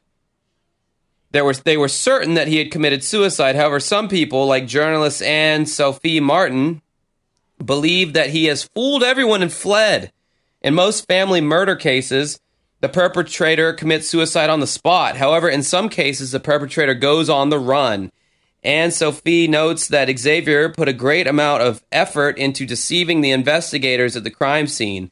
She believes that he did this in order to buy himself more time. Bruno believes that he deceived the police twice. First, by hiding his family's bodies really well, and then by making it seem like he had committed suicide. Jean-Marc noted that there is little evidence to determine what happened to Xavier after he left the hotel. He did not buy any plane or train tickets under his name, and there were no cars that disappeared or were rented. And Sophie, however, pointed out that it could have been easy for him to have taken a boat and left the area since the sea was only 30 kilometers away. He also could have taken a highway or mountain path to Italy. Also, he could have taken a train to Croatia or another country. Isn't that crazy? Like how many like different options you could have to flee, from this one spot in France. I just want to go like fuck around in that mountainous forest area that they showed in the reenactment. That should look beautiful. On top of this fucking cliff, like pretty picturesque to say the least. We don't have anything like that in Florida, unfortunately. We just have we have stupid sunny beaches and palm trees. That's it. Do you have any like man-made cliffs or stuff like that? Honestly, not really. You have to go to Georgia to see any kind of like mountainous terrain or cliffs. We are pretty flat. I mean, there's probably some indoor like stuff in like a water park or something, but that's not a real cliff. Well, technically, Universal Studios, where they filmed that show, what was it? Where they had the super aggro crag, guts or whatever, guts. Yeah. And they had to climb it, and that was pretty mountainous. Yeah. And that was in Orlando, so technically we did have a mountain man-made, but still, I miss those Nickelodeon guts teen sports shows. They were pretty good. Or Legends of the Hidden Temple. Legends of the Hidden Temple. Man, you don't know how bad I wanted to go through that temple. I thought I could do such a better job than those kids. I was like, man, these kids suck. I could have done so much better. But well, yeah, like when you watch that show, like there's so many episodes of that show where they get to the final whatever thing and like they never figure out the puzzle. Oh yeah. That gave me so much anxiety as a kid. I'm like, oh my god, because it's like you have to, not only did you have to work your way through this maze with all these traps, but you have to also solve some fucking puzzle or open something that was tedious. So anyway, Anne-Sophie believes that Xavier is still alive. She believes that he is in Latin America because he is bilingual. She said that his English is very good and his Spanish is pretty good as well. Bruno believes that he went to either Hamburg or Tangiers and took a cargo ship. He believes that he then went to somewhere in Latin America, possibly Argentina. Jean-Marc points out that one problem with the case is that Xavier, quote, looks a bit like everybody else, with no strong features. He is of average height and physically does not stand out. Bruno wonders how Xavier can live with himself, knowing that he has taken the lives of his wife and children, and I wonder the same thing. The police and the victims' loved ones want to find him dead or alive. As of now, Xavier is wanted for questioning in connection with it. They just want to ask him some questions. That's it. Yeah. So Xavier, dead or alive, you're coming with me. So in October of 2019, a man believed to be Xavier was arrested in Scotland's Glasgow airport. His fingerprints had partially matched Xavier's. However, DNA testing soon confirmed that he was not Xavier and was released. After the broadcast, several tips were received involving possible sightings of Xavier. One viewer reports seeing a man in Chicago who matched Xavier's description and was speaking French. However, it is not known if the person has been located and identified. And that is true what the police chief said about him, because they show him looking too average. This dude literally has no basic. He looks very basic. He looks like the base model white guy that all white guys are molded from. He's like the base level mold for like all he would have to do is modify his facial hair or the hair on his head in some way, and he could look like there's a bunch of dudes that look like this guy. I mean, he doesn't have a Robert Stack tattoo on his bicep, for instance, like someone that you may or may not know. I find it interesting that Bruno was still like, he's my friend, and it's like I don't know if I would still associate myself with. It's not like he's actually flesh and blood, but even if it was flesh and blood, I'd be like, I don't want anything that like it's somebody if somebody I knew and previously cared about did something that horrible, like, and willingly, and it's not like an accident and it's premeditated, like, I'm sorry. Yeah, I mean, I'm gonna cut him off. At the very least, I mean, like, there'd definitely be a hey buddy, So what was all that whole like situation all about? You want to fill me in on why you might have thought that was a good idea, and why I myself should continue to talk to you? And fuck you, you're a piece of shit. I think that would have been my thought processes. Yeah. So apparently, there were 900 reported sightings of Xavier from various different parts of the world. In April 2015, bones were discovered in the Bagnalls and Ferret, but were ultimately linked to someone other than Xavier just weeks later. In July of 2015, in Nantes, a journalist received a letter from someone claiming to be Xavier that read, "I'm still alive." Ha ha ha ha. According to the HuffPost, 3 years later, police raided a monastery in Roquebrune-sur-Argens after people reported seeing Xavier, but it was decided that a local monk was mistakenly identified. Oh, man. That could have gone bad. Yeah. In October of 2019, another man was mistakenly identified as DuPont during a flight from Paris to Glasgow. There haven't been any major developments in the DuPont case since the particular episode was released. Various Reddit theories align with the statements made by attorney Stephanie Goldstein, an interviewee who suggests that Xavier's back problems wouldn't allow him to bury several corpses under a patio, so someone else would have to be the real killer. He could have hired somebody, or like I said, he could have just killed them and then had somebody else bury the bodies. He would have had to have hired someone because the job was just too clean and professional for it to just be 100%. Your random street tough. But then are you also going to go through the trouble of like writing a note and sending letters to people saying, oh, we work for the U.S. government now? And I mean, the guy clearly... He wanted... And, like, even his friends, like, they were, like, talking about the letter, and they're like, I could hear his voice. The one guy, Bruno, said he could hear him say that, but then everyone else was like, that doesn't sound like him. But, like I said, Bruno was kind of... That adds another interesting, thing. Like, what if he didn't send those letters?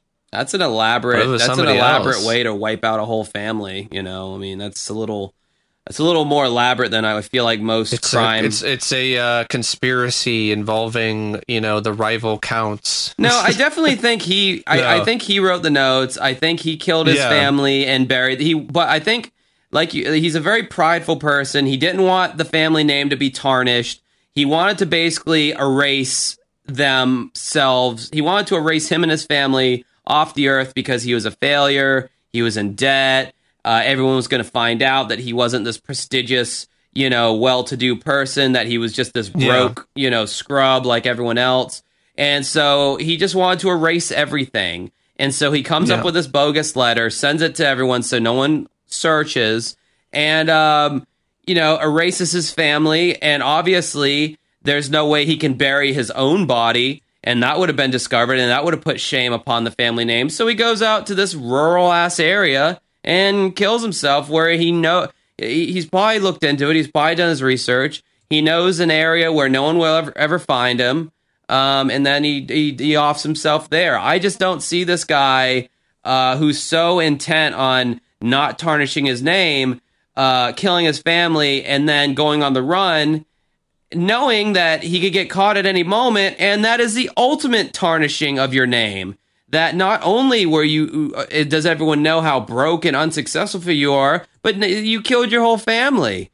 I mean, so I definitely don't think he would have remained alive after doing something like that, with how prideful he seems to come off by his actions. Well, I mean, this is just all that all that we know about him.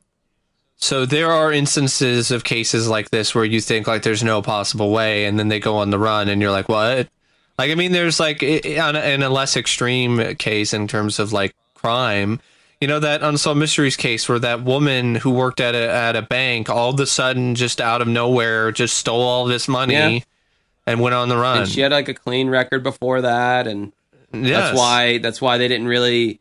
That's why they started thinking like, oh, will someone put her up to it and blah, blah. And then it turns out, no, she just, as they say in the show, she just broke bad one day and, and just, started doing that. Yeah. Midlife crises can cause that. He was kind of midlife, if not a little bit more so. I think he was like 40 or something. I don't know, whatever. But yeah, who knows? I mean, they said he was 50. Oh, there you go. Whatever, Mike, the consummate fact checker over here. Look, Mike, I'm not worried about fucking facts, all right? I'm worried about the story, the heart, and heart and facts don't always go together in my book, okay? Buster Brown. Buster. So yeah, that's a fucking crazy case, and I mean, I can see why a lot of people said that this was one of their favorite episodes from season 1. Very compelling. It was one of the best that I've seen of this new Unsolved Mysteries. Yeah, really. I mean, honestly, I think the fact that it did take place in another country with the subtitles and all, it didn't exactly feel like your run of the mill Netflix generic docuseries. It kind of had more of a special feel to it. Wasn't The Imposter? Wasn't that a French? Yeah, I forgot about that movie. That was a great movie. That was a great documentary. Someone suggested that to us, and I'm glad they did. Yeah, I want to say that was French. That was insane, that movie, The Imposter. He literally goes and meets, and the family, like, kind of knows that he's not the guy. But then there's all this insinuation that the older brother killed the missing boy, and that's why the family's just having to be like, oh shit, it's totally him. Because we know that the real missing kid is dead, so we have to act like this is him. Yeah. So with this particular case with Xavier, I think, for me personally, I'm strongly, heavily leaning towards him being the one that killed his family and killed the 2 dogs. In terms of whether or not he committed suicide or whether or not he escaped, I think, there's arguments that can be made for both. I think I don't know. Suicide. That's my personal. I'm in the middle on that one because I don't think there's enough. Dude, I mean, look, he wasn't trying to hide. They caught him on all this CCTV footage. Like they said, like he could have, that was a part of, to set them up so that, they would think that he was going to kill himself in the cliffs. And while they're looking in the cliffs, he's fleeing the country. I don't think so. I think so. As they say in being a police detective, the most obvious scenario is usually the most likeliest scenario. And to me, that's just the most obvious scenario. Yeah. Until they find a body, though. Don't know. Yep. Boom, dam, boom, bam, boom, dam, doom. Boom, dam, boom, dam, boom, dam, bam. Boom, boom. All right, guys. You guys ready for some Josh Flower Diaries? You guys ready to get sad and angry? Yeah! Yay! I get messages about this shit from time to time. People are like, it's my favorite part of the podcast. So you'll enjoy this. This is the perks of being a Josh Flower. As I've said before, I used to write in an online diary almost every fucking day from age 14 to age 24. And I stumbled upon them a few months ago, and I will read some to you now. This one takes place Saturday, June 18th, 2005. I think I was 16 years old around this time. And anything I say in these diaries was me 15, 16 years ago. I don't, if I say anything offensive, I'm not that guy anymore, okay? I've done a lot of growing since then, trust me. So if you hear some shit that's offensive, I apologize for my old asshole self. Here we go. Saturday, June 18, 2005. Well, it was another crazy Josh and Josh weekend.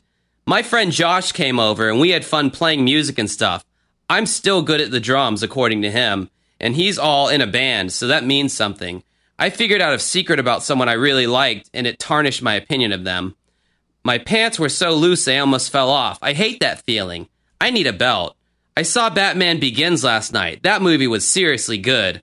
And I am very picky when it comes to movies. Oh, boy, is that right. They did that Do movie. you still think that movie's seriously good? Batman Begins, yeah, I still think it's good. I like Dark Knight better, but I stand by that. That is. What do you think about The Dark Knight Rises? I haven't seen that one. I had no impetus to see it. I don't care about Bane. And it's never been a huge. And him sounding like Darth Sean Connery. Oh, does he? That's because he's all like. I'm trying to think of what he was saying. I was born in the darkness. That's right. Moses born it. Oh no, that sounds like something I'm definitely not interested in now. So, according to me back then, they did that movie right. I have my friend's guitar, which has a whammy bar on it. Yes, I can finally play Rush right. I'm tired, man. I don't want to fucking go to work on Monday. Lindsay is a freaking sexy beast whom I want. I am seriously looking for a relationship now. I really miss having a girlfriend. It was awesome. I'm ready for another. Okay, well, I guess I'll go. I was supposed to call Stephanie back, but it was too damn late. Damn it. Oh, well, I'm tired. Bye. And then I say something that is not socially acceptable for people to say now. Okay, so...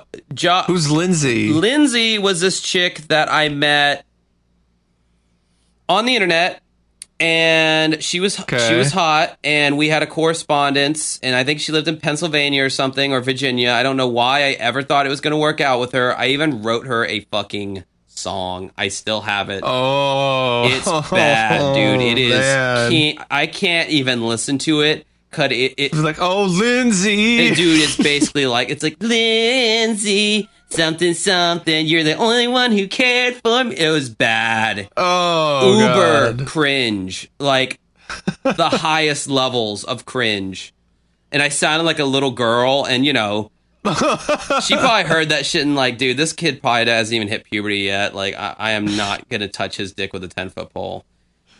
You sounding like the Jesus Loves Me kid? Oh, yeah, pretty much. Yep. So, yeah, anyway, I guess that was a happier, more positive post. All right, Sunday, June 19th, 2005. Ugh, today was so boring. I feel like Sundays are a wasted day. Not because it's the day of God or whatever, but because you can't do anything if you got a job, like me. You can't go out. You can't go over to your friend's house. You're basically just hanging around and waiting for hell. But yeah, work is tomorrow, and I do not want to go. I'm really thinking about quitting. What do y'all think? It's 4 10-hour days, and I get paid $10 an hour. But yet the work is just so boring. I put a lot of O's after the so there. And hard. You couldn't know unless you worked there. Man, I really wish Lindsay would get online. She's like one of the coolest girlfriends I have.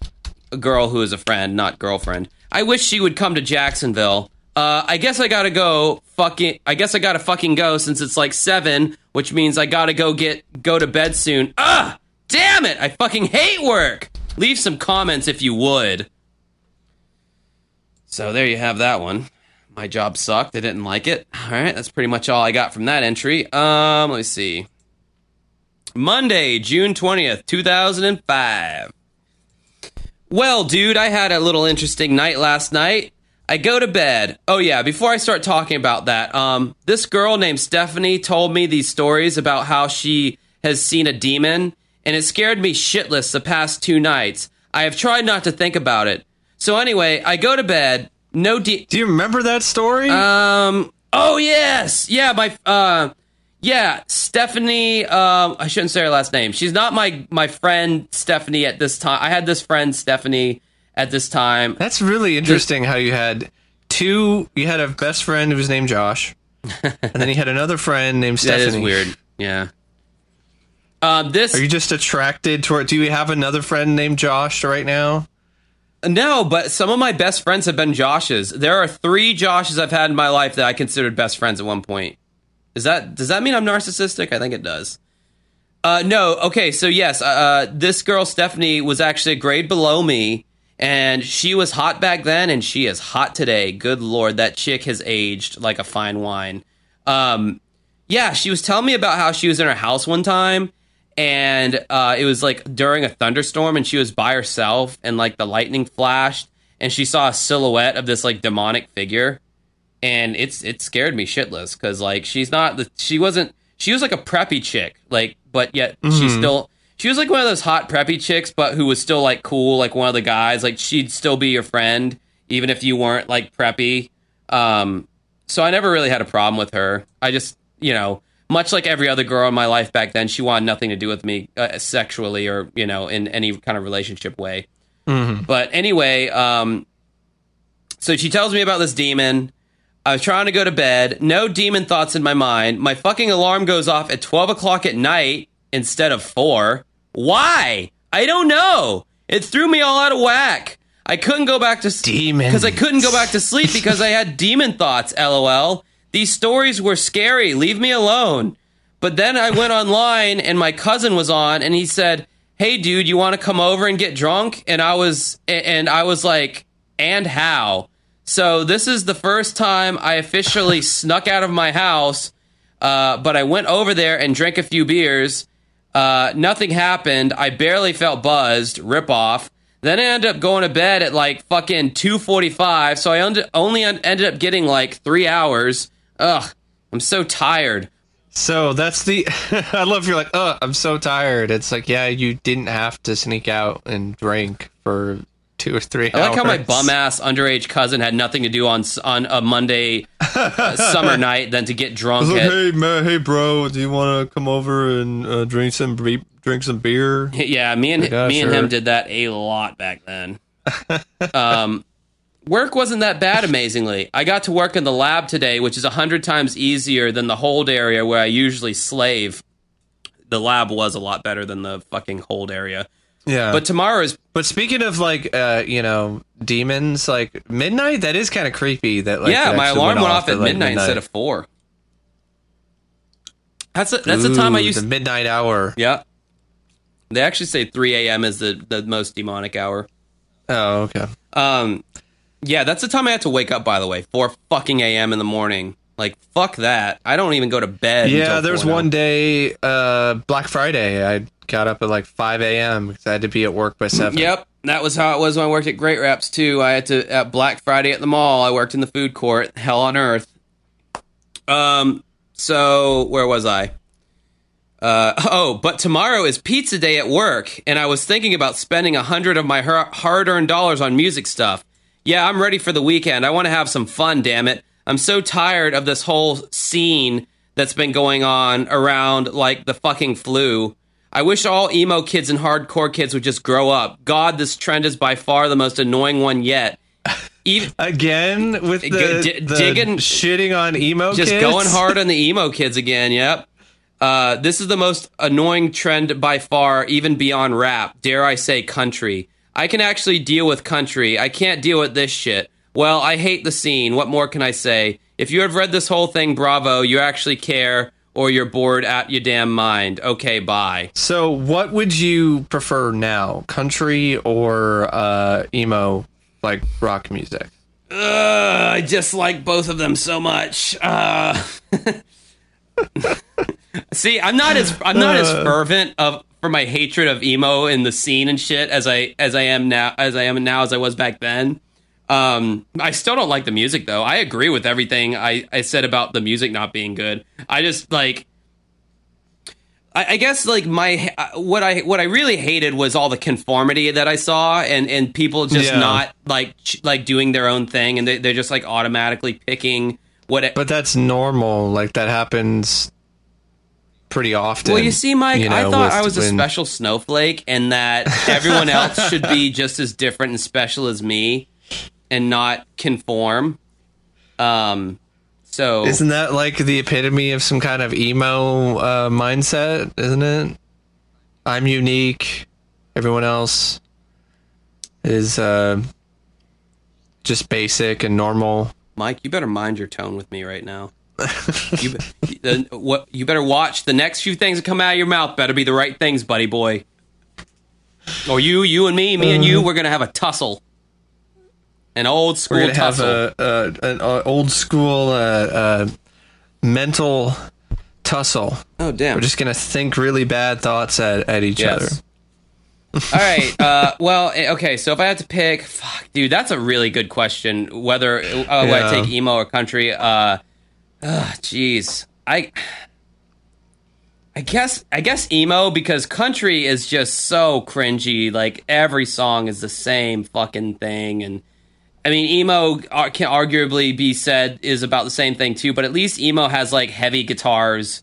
That's probably the only redeeming value. So I guess emo. What kind of bands do you consider like emo bands? Thursday, Taking Back Sunday, Brand New. To a certain degree, My Chemical Romance, although some would argue that they're punk, emo. Fucking As I Lay Dying was emo core. Atreyu was Christian emo core. These are some of the bands that kids liked when I was growing up. I'll take any of those emo bands over country. It's like it's an easy choice for me. Not as easy for me, but that's just because I have a level of dislike that is... But I'm not even really that big of a fan of either genre either myself, but like, you know, at least I got some nice guitar work and stuff to listen to with emo, stuff. right, exactly. There is no musicianship put into country music unless you're talking about bluegrass. Yeah. Well, yeah, I mean, one of the few country songs I like is a lot is, you know, by the Charlie Daniels Band. Well, he's that's more bluegrass like rooted with like fiddle playing, which takes a lot of talent. That's impressive. Oh yeah, like that's unbelievably impressive, that fiddle solo. Oh yeah, so yeah, very very good stuff. All right, this post is from Tuesday, June 21st, 2005. Okay, well, I'm updating, and there's a girl named Lindsay. Jesus Christ, dude, I get so fixated on women in my past, and I just won't shut the fuck up about them. I guess I've moved on from Casey at this point. There's this girl named Lindsay who I think is awesome. Moved on pretty quick. No, it didn't. The last few weeks have been nothing but Casey, and now I'm Lindsay. Yeah, that's what I'm saying. Like, it just seems like, you know, you were saying these things like, oh, my life will never be the same. Yeah. That's why it's a shame when like teenagers literally a month later. Yeah, well, that's what I'm saying. Like, it's a shame when teenagers commit suicide over like breakups and shit, because, dude, it's such temporary, man. But you like, they need to communicate. You know, talk to somebody. Maybe if there's a teenager listening to this podcast now, they'll hear how maybe they can relate to my anger and my emo-ness in these posts, and they'll see that it gets better, because I am quite happy nowadays, aside from my mental fuckery, but that's neither here nor there. Anyway, there's this girl named Lindsay who I think is awesome. She's the best girl in the world, but she lives in Tennessee. Okay, so it's Tennessee. So this really sucks for me, and maybe for her. I don't know if she thinks I'm awesome or not, but yeah, so today I had work. Ugh, it was so long, dude. I'm tired of it. If it wasn't for the fact that I'm a money-hungry, younger, fat cat Republican who loves genociding small countries for money and oil. Just kidding, George Bush, cough, cough. Oh, okay, Josh got a little political there. Yeah, so there is this Cuban at my work who's checking me out, and it's official. A lot of people have seen him do it. What? Yeah, that's what I said, apparently. What? What the fuck? There is this Cuban at my work who is checking me out, and it's official. A lot of people have seen him do it. Then I mistakenly... Just the car crash transition, you know, from Lindsay... to George Bush, knocking George Bush, to a gay Cuban, apparently. I go on to say, I mistakenly bent over today, and this kid standing across from me said he looked at my ass the whole time. I fear for my asshole now. His name is Riggo, Riggo, and he did not look Cuban to me, but then the whole Spanish conversation with the other guy named Oscar, who really does look Cuban, proved my theory wrong. What did they talk about? Why don't they just speak English as a concession to us? I'm not going to be a redneck and be all like, go back to your own country. I'm glad they are here. Cheap labor, cough, cough. Oh, Jesus Christ, Josh. Oh, God. I didn't say that. But anyway, I get paid tomorrow. I'm going to buy Lindsay a plane ticket down here so she can hang out with me. Oh, yeah, sure. One night stand, cough, cough. What? Whoa, I didn't say that. Okay, well, I got to go eat hamburger because vegans are gay. Ha ha. Fuck your couch. and then a thing that Dave Chappelle said. Oh, okay. Yeah, from Chappelle show. the Rick James sketch. So, Cuban looked at your gay Cubans, me buying a plane ticket for someone who clearly probably wasn't interested in me. That sounds like an Unsolved Mysteries case in the making. The mystery of the gay Cuban that looked at my ass. No, I'm talking about not that one. You buy a plane ticket for some mysterious stranger that you've never met in person, and they come over and then murder you, and then they disappear. Yeah, and then I don't know why I felt the need to take the piss out of vegans. Yeah, I don't understand that either. And call them gay. That was who everything was gay though back then. So, there you go. All right, this is the last one I'll do, and then we'll wrap this up. This is Friday, June 24th, 2005. Well, it's the weekend for me. I better enjoy this crap because it goes by too fast. I'm going to watch Unsolved Mysteries today while eating TGI... Yay! See, I told you guys I'm a veteran. While eating TGI Friday's little fried ravioli thing. Those are so good. They were. I loved those fuckers. I went to the music store last night and bought a Boss D1 distortion pedal. It's pretty sweet. And then I bought a Rush guitar anthology book, which I still have. Then I bought 2 balanced keyboard cables. And then I got home and I was all depressed. Go figure. What's the distortion thing? Like, what does that do? That's a distortion pedal for your guitar. You plug it into the pedal from your guitar, and then from the pedal to the amplifier. And when you hit the switch, it gives it that distorted guitar tone that you hear in like rock songs, like okay.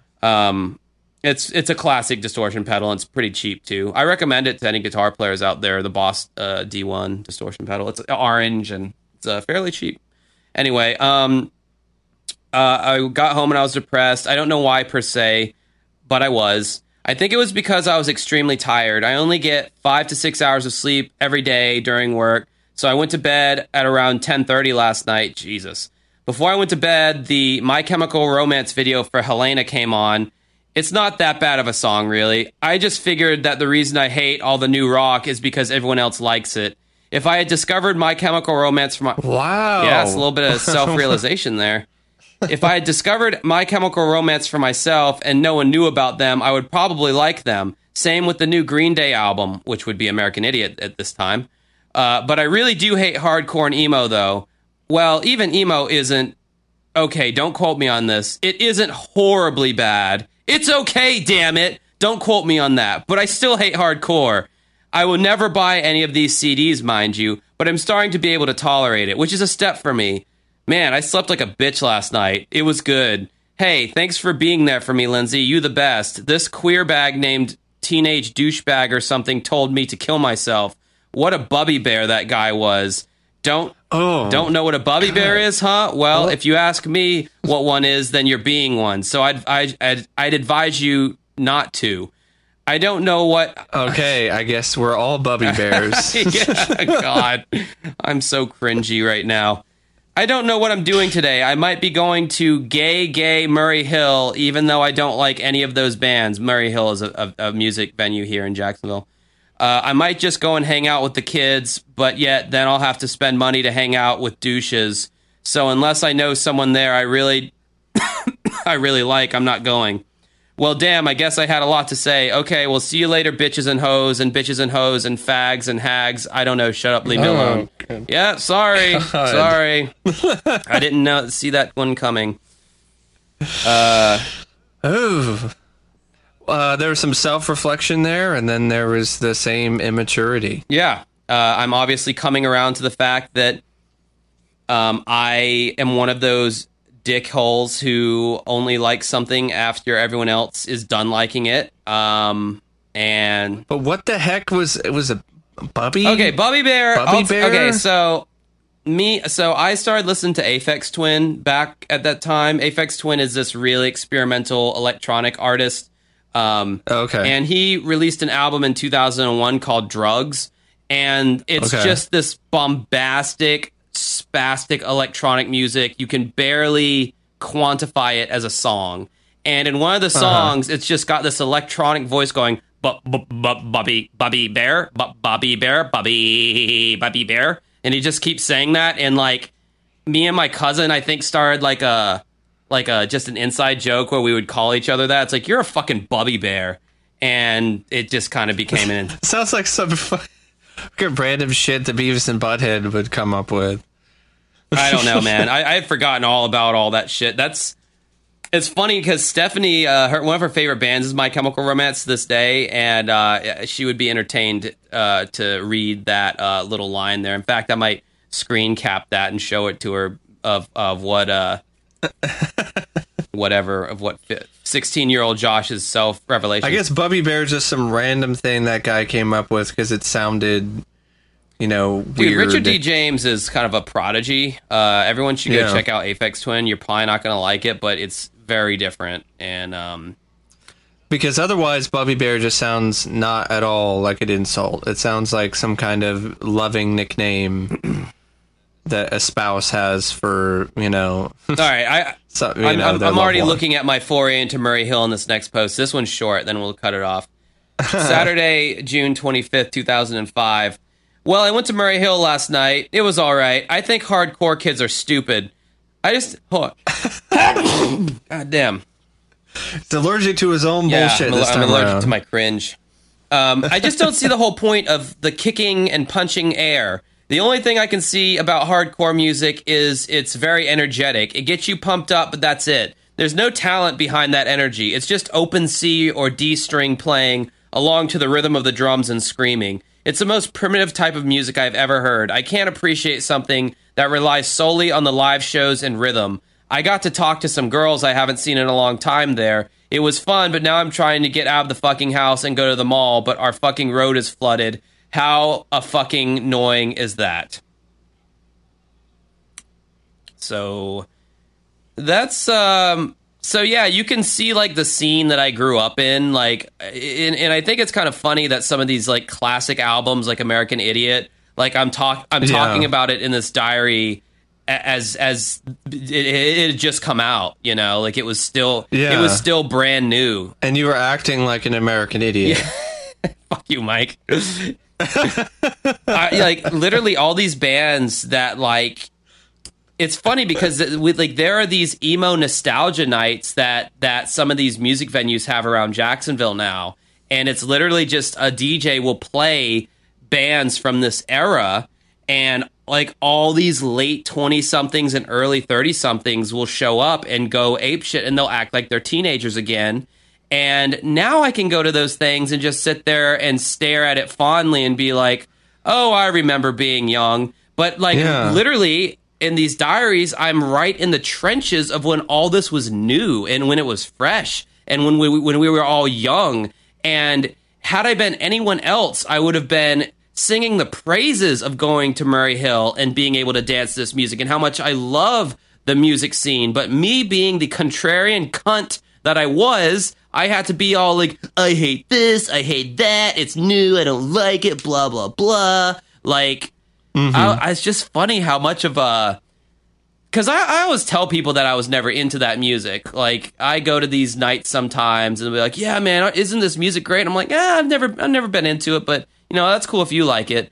But now I truly see just how much I hated that music when I was growing up. It's crazy. Like, and it was like, I wish I could have at least appreciated the fact that at least there... It's a somewhat irrational hatred. It is irrational. Right. It is... Yeah. It is... part of it had to do with my narcissism, my brewing narcissism, and the fact that, like... I think it's also an easy target for you. Like, it's something you can, like, easily lash out. Yeah, it's quantifiable. There was a certain way they dressed, a certain way they acted, a certain type of music they listened to, a certain aesthetic, a certain style. It was a quantifiable thing to hate.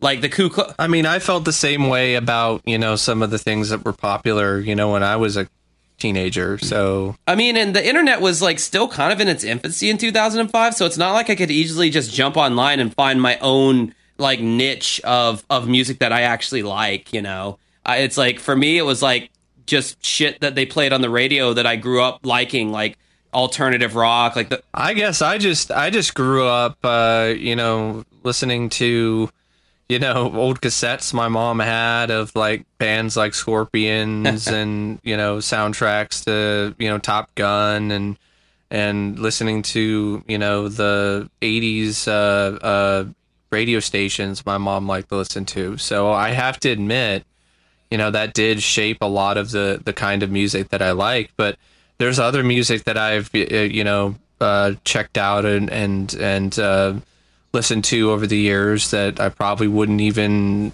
think about or even really even care for when I was younger. But I gotta admit, there still is that, that deep rooted, love for,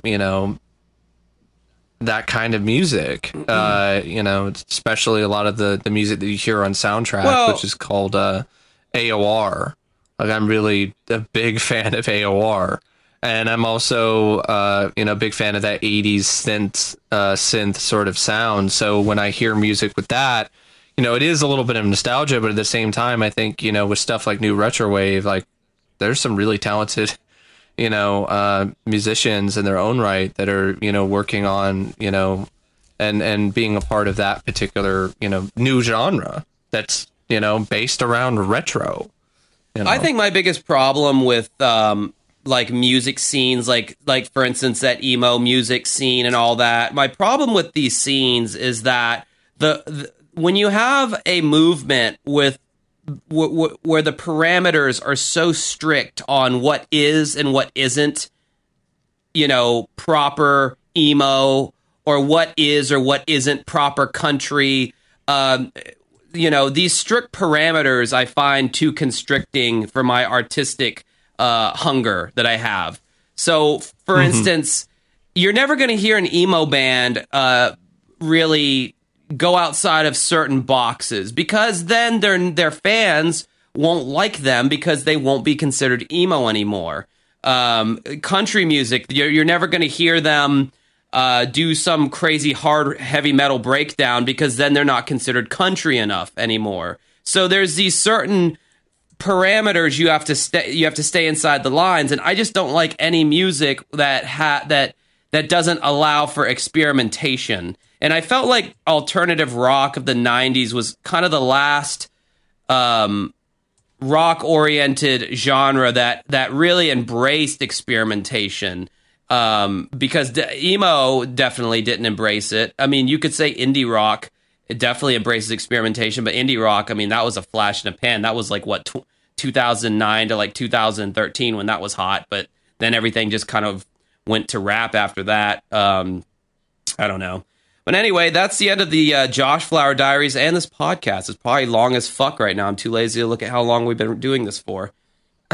Anyway, if you want to subscribe to us on Patreon, it's patreon.com/uncovering unexplained mysteries. For $3 a month, you get the podcast early. For $5 a month, you get the podcast early, and you can tell us what you want us to do an episode on. If you want to join our Facebook group, which is lively and full of great discussion from nice people, it's one of the nicest groups I've ever been in. You can go to Facebook, go to the search bar, type in Uncovering Unexplained Mysteries, and, search the groups tab. You know how to fucking join a Facebook group at this point. We're on Instagram at Uncovering Unexplained Mysteries. Just search that. We're on YouTube, Uncovering Unexplained Mysteries. We're on Twitter at Uncovering UM. All this shit should be in the link to this, or the description of this podcast. If you want more of me and Mike, but you want us like separate, like say that you vibe with Mike's dad-oriented energy more than mine, you can get only Mike, and that's Josh free, by going to Mike's YouTube channel at youtube.com/OCP Communications. Mike is a hardcore movie fanatic. What was the last video you did? So the last video I did, I actually uploaded a review of The Devil's Rejects, the Rob Zombie film that is one of the most critically acclaimed films of his career. I also reviewed House of a Thousand Corpses. And speaking of other musicians who decided to direct, I also did a review of Erotica, which is one of the worst and most pathetic, shitty horror anthologies you will ever see. Verotica. With a V, and it's directed by Danzig. Ooh. Danzig is like, he's got such a bad reputation in the music scene of being like the ultimate douchebag, like diva. He's got a, I've heard he's got a very diva-like douchey personality. All right, well, head over to Mike's channel if you want to check that out. If you want to check out my YouTube channel, it is youtube.com/dancingwithghosts. That's also the name of my band. You can look us up on Spotify. We're really fucking good.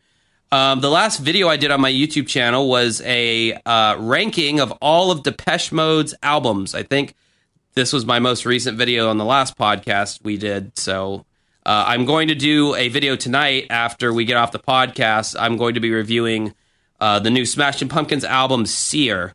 But my video before that, I rate all of Depeche Mode's albums. Didn't they release a single before the album? Oh, way before it came out.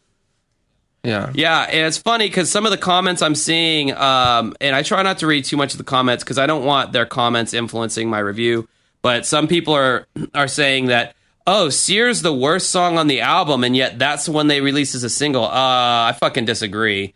Been listening to the album so far, and I have not been that impressed with it. There's 20 songs, which is kind of bloated. Damn. Yeah. But that happens, I've noticed that happens a lot with these albums nowadays. They have like way too many tracks, I think, for Spotify or some rap, kind of, that's more of a thing that hip-hop artists will do. It's called stream trolling. Ray Shremmerd, the rapper duo, put out an album that had 30 songs on it, and it's just literally so they can rack up as many streams as possible to make more money. I don't think the Smashing Pumpkins did that for that reason. I think Billy Corgan is just a really prolific writer, and he writes a lot. But the problem has been with him in the last 15 years or so is there's not really any kind of quality control telling him that, hey, this maybe isn't your best stuff that you've done. And he's just completely going off of his own instinct, which is getting more and more out of touch as time goes on. When the Pumpkins were truly great, in my opinion, was in the 90s when they were still being able to be influenced by what was going on around them, and they were kind of making an attempt to stand out, and they did a great job of doing that. Now Billy Corgan has no idea what the fuck to do, so he's just writing these kind of tepid, middle-of-the-road kind of pop songs. There's a lot more synthesizer work in this new album, but he doesn't really do anything that cool with it. The melodies are very middle-of-the-road. His voice is sounding more grating than ever. With old age, it's like his voice has gotten even more I used to think his voice sounded cool as shit. Now I'm not so sure I feel that way anymore. So yeah, I don't have a whole lot of experience with Smashing Pumpkins except for like a few songs. One in particular, what is it? The End is the Beginning. The End is the Beginning. Yeah, because I actually used to listen to the Batman and Robin soundtrack quite a lot. That's a great song off that. There's two versions. It is. There's two versions of that song, and the most popular one is the stripped down, slow tempo version off of Watchmen. I really like that one too. But my favorite one is the one off of the Batman and Robin soundtrack. That is just the Batman and Robin soundtrack is actually pretty good. I mean, compared to the movie itself. Oh yeah, for sure. I mean, the Batman Forever soundtrack was good too. The 90s soundtracks were really fucking good. Yeah, I gotta be honest. Like when it comes to Batman, I don't mind some of the Prince songs in the 1989 film, but I'm a bigger fan of Danny Elfman's score, right, than I am of Prince's music. And if we're talking about just straight up like music soundtracks, like Forever and Batman and Robin had better soundtracks than Batman and Batman Returns. Yeah. I mean, just the 90s in general had some of the best Although I soundtrack. did like the song Face to Face by Siouxsie and the Banshees from Yeah, well, Batman Returns. They're a good band. I mean, you got albums like Godzilla 1998. That soundtrack was amazing. The Crow soundtrack was really good. Yeah. Lost Highway, classic soundtrack. The Devil's Rejects, I didn't love it as much as other people did, but it did have a nice mix of 70s, rock. The stuff like Midnight Rider and Freebird. I miss the days where bands like would do songs just for soundtracks, because then you really had a reason to go and seek out the soundtrack. Yeah. Instead of just like slapping a song that already exists onto. I mean, I get it if it fits, the scene really perfectly. And I mean, look at Top Gun. I mean, Top Gun's one of my favorite soundtracks, and Danger Zone was specifically made for Top Gun, and so were a lot of the other hit songs from that album were specifically made for the film. What's interesting about Top Gun is initially they wanted to have a Judas Priest song on the album. It was from their album Turbo, and something happened with the label or something, and they asked for too much or something or another.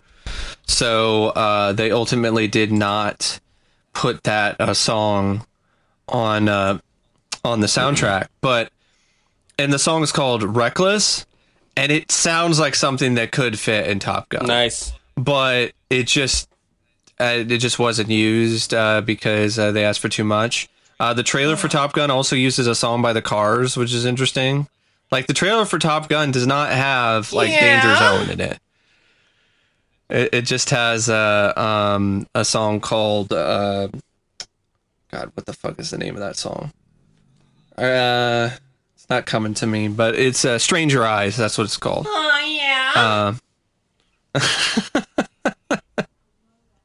Sorry. But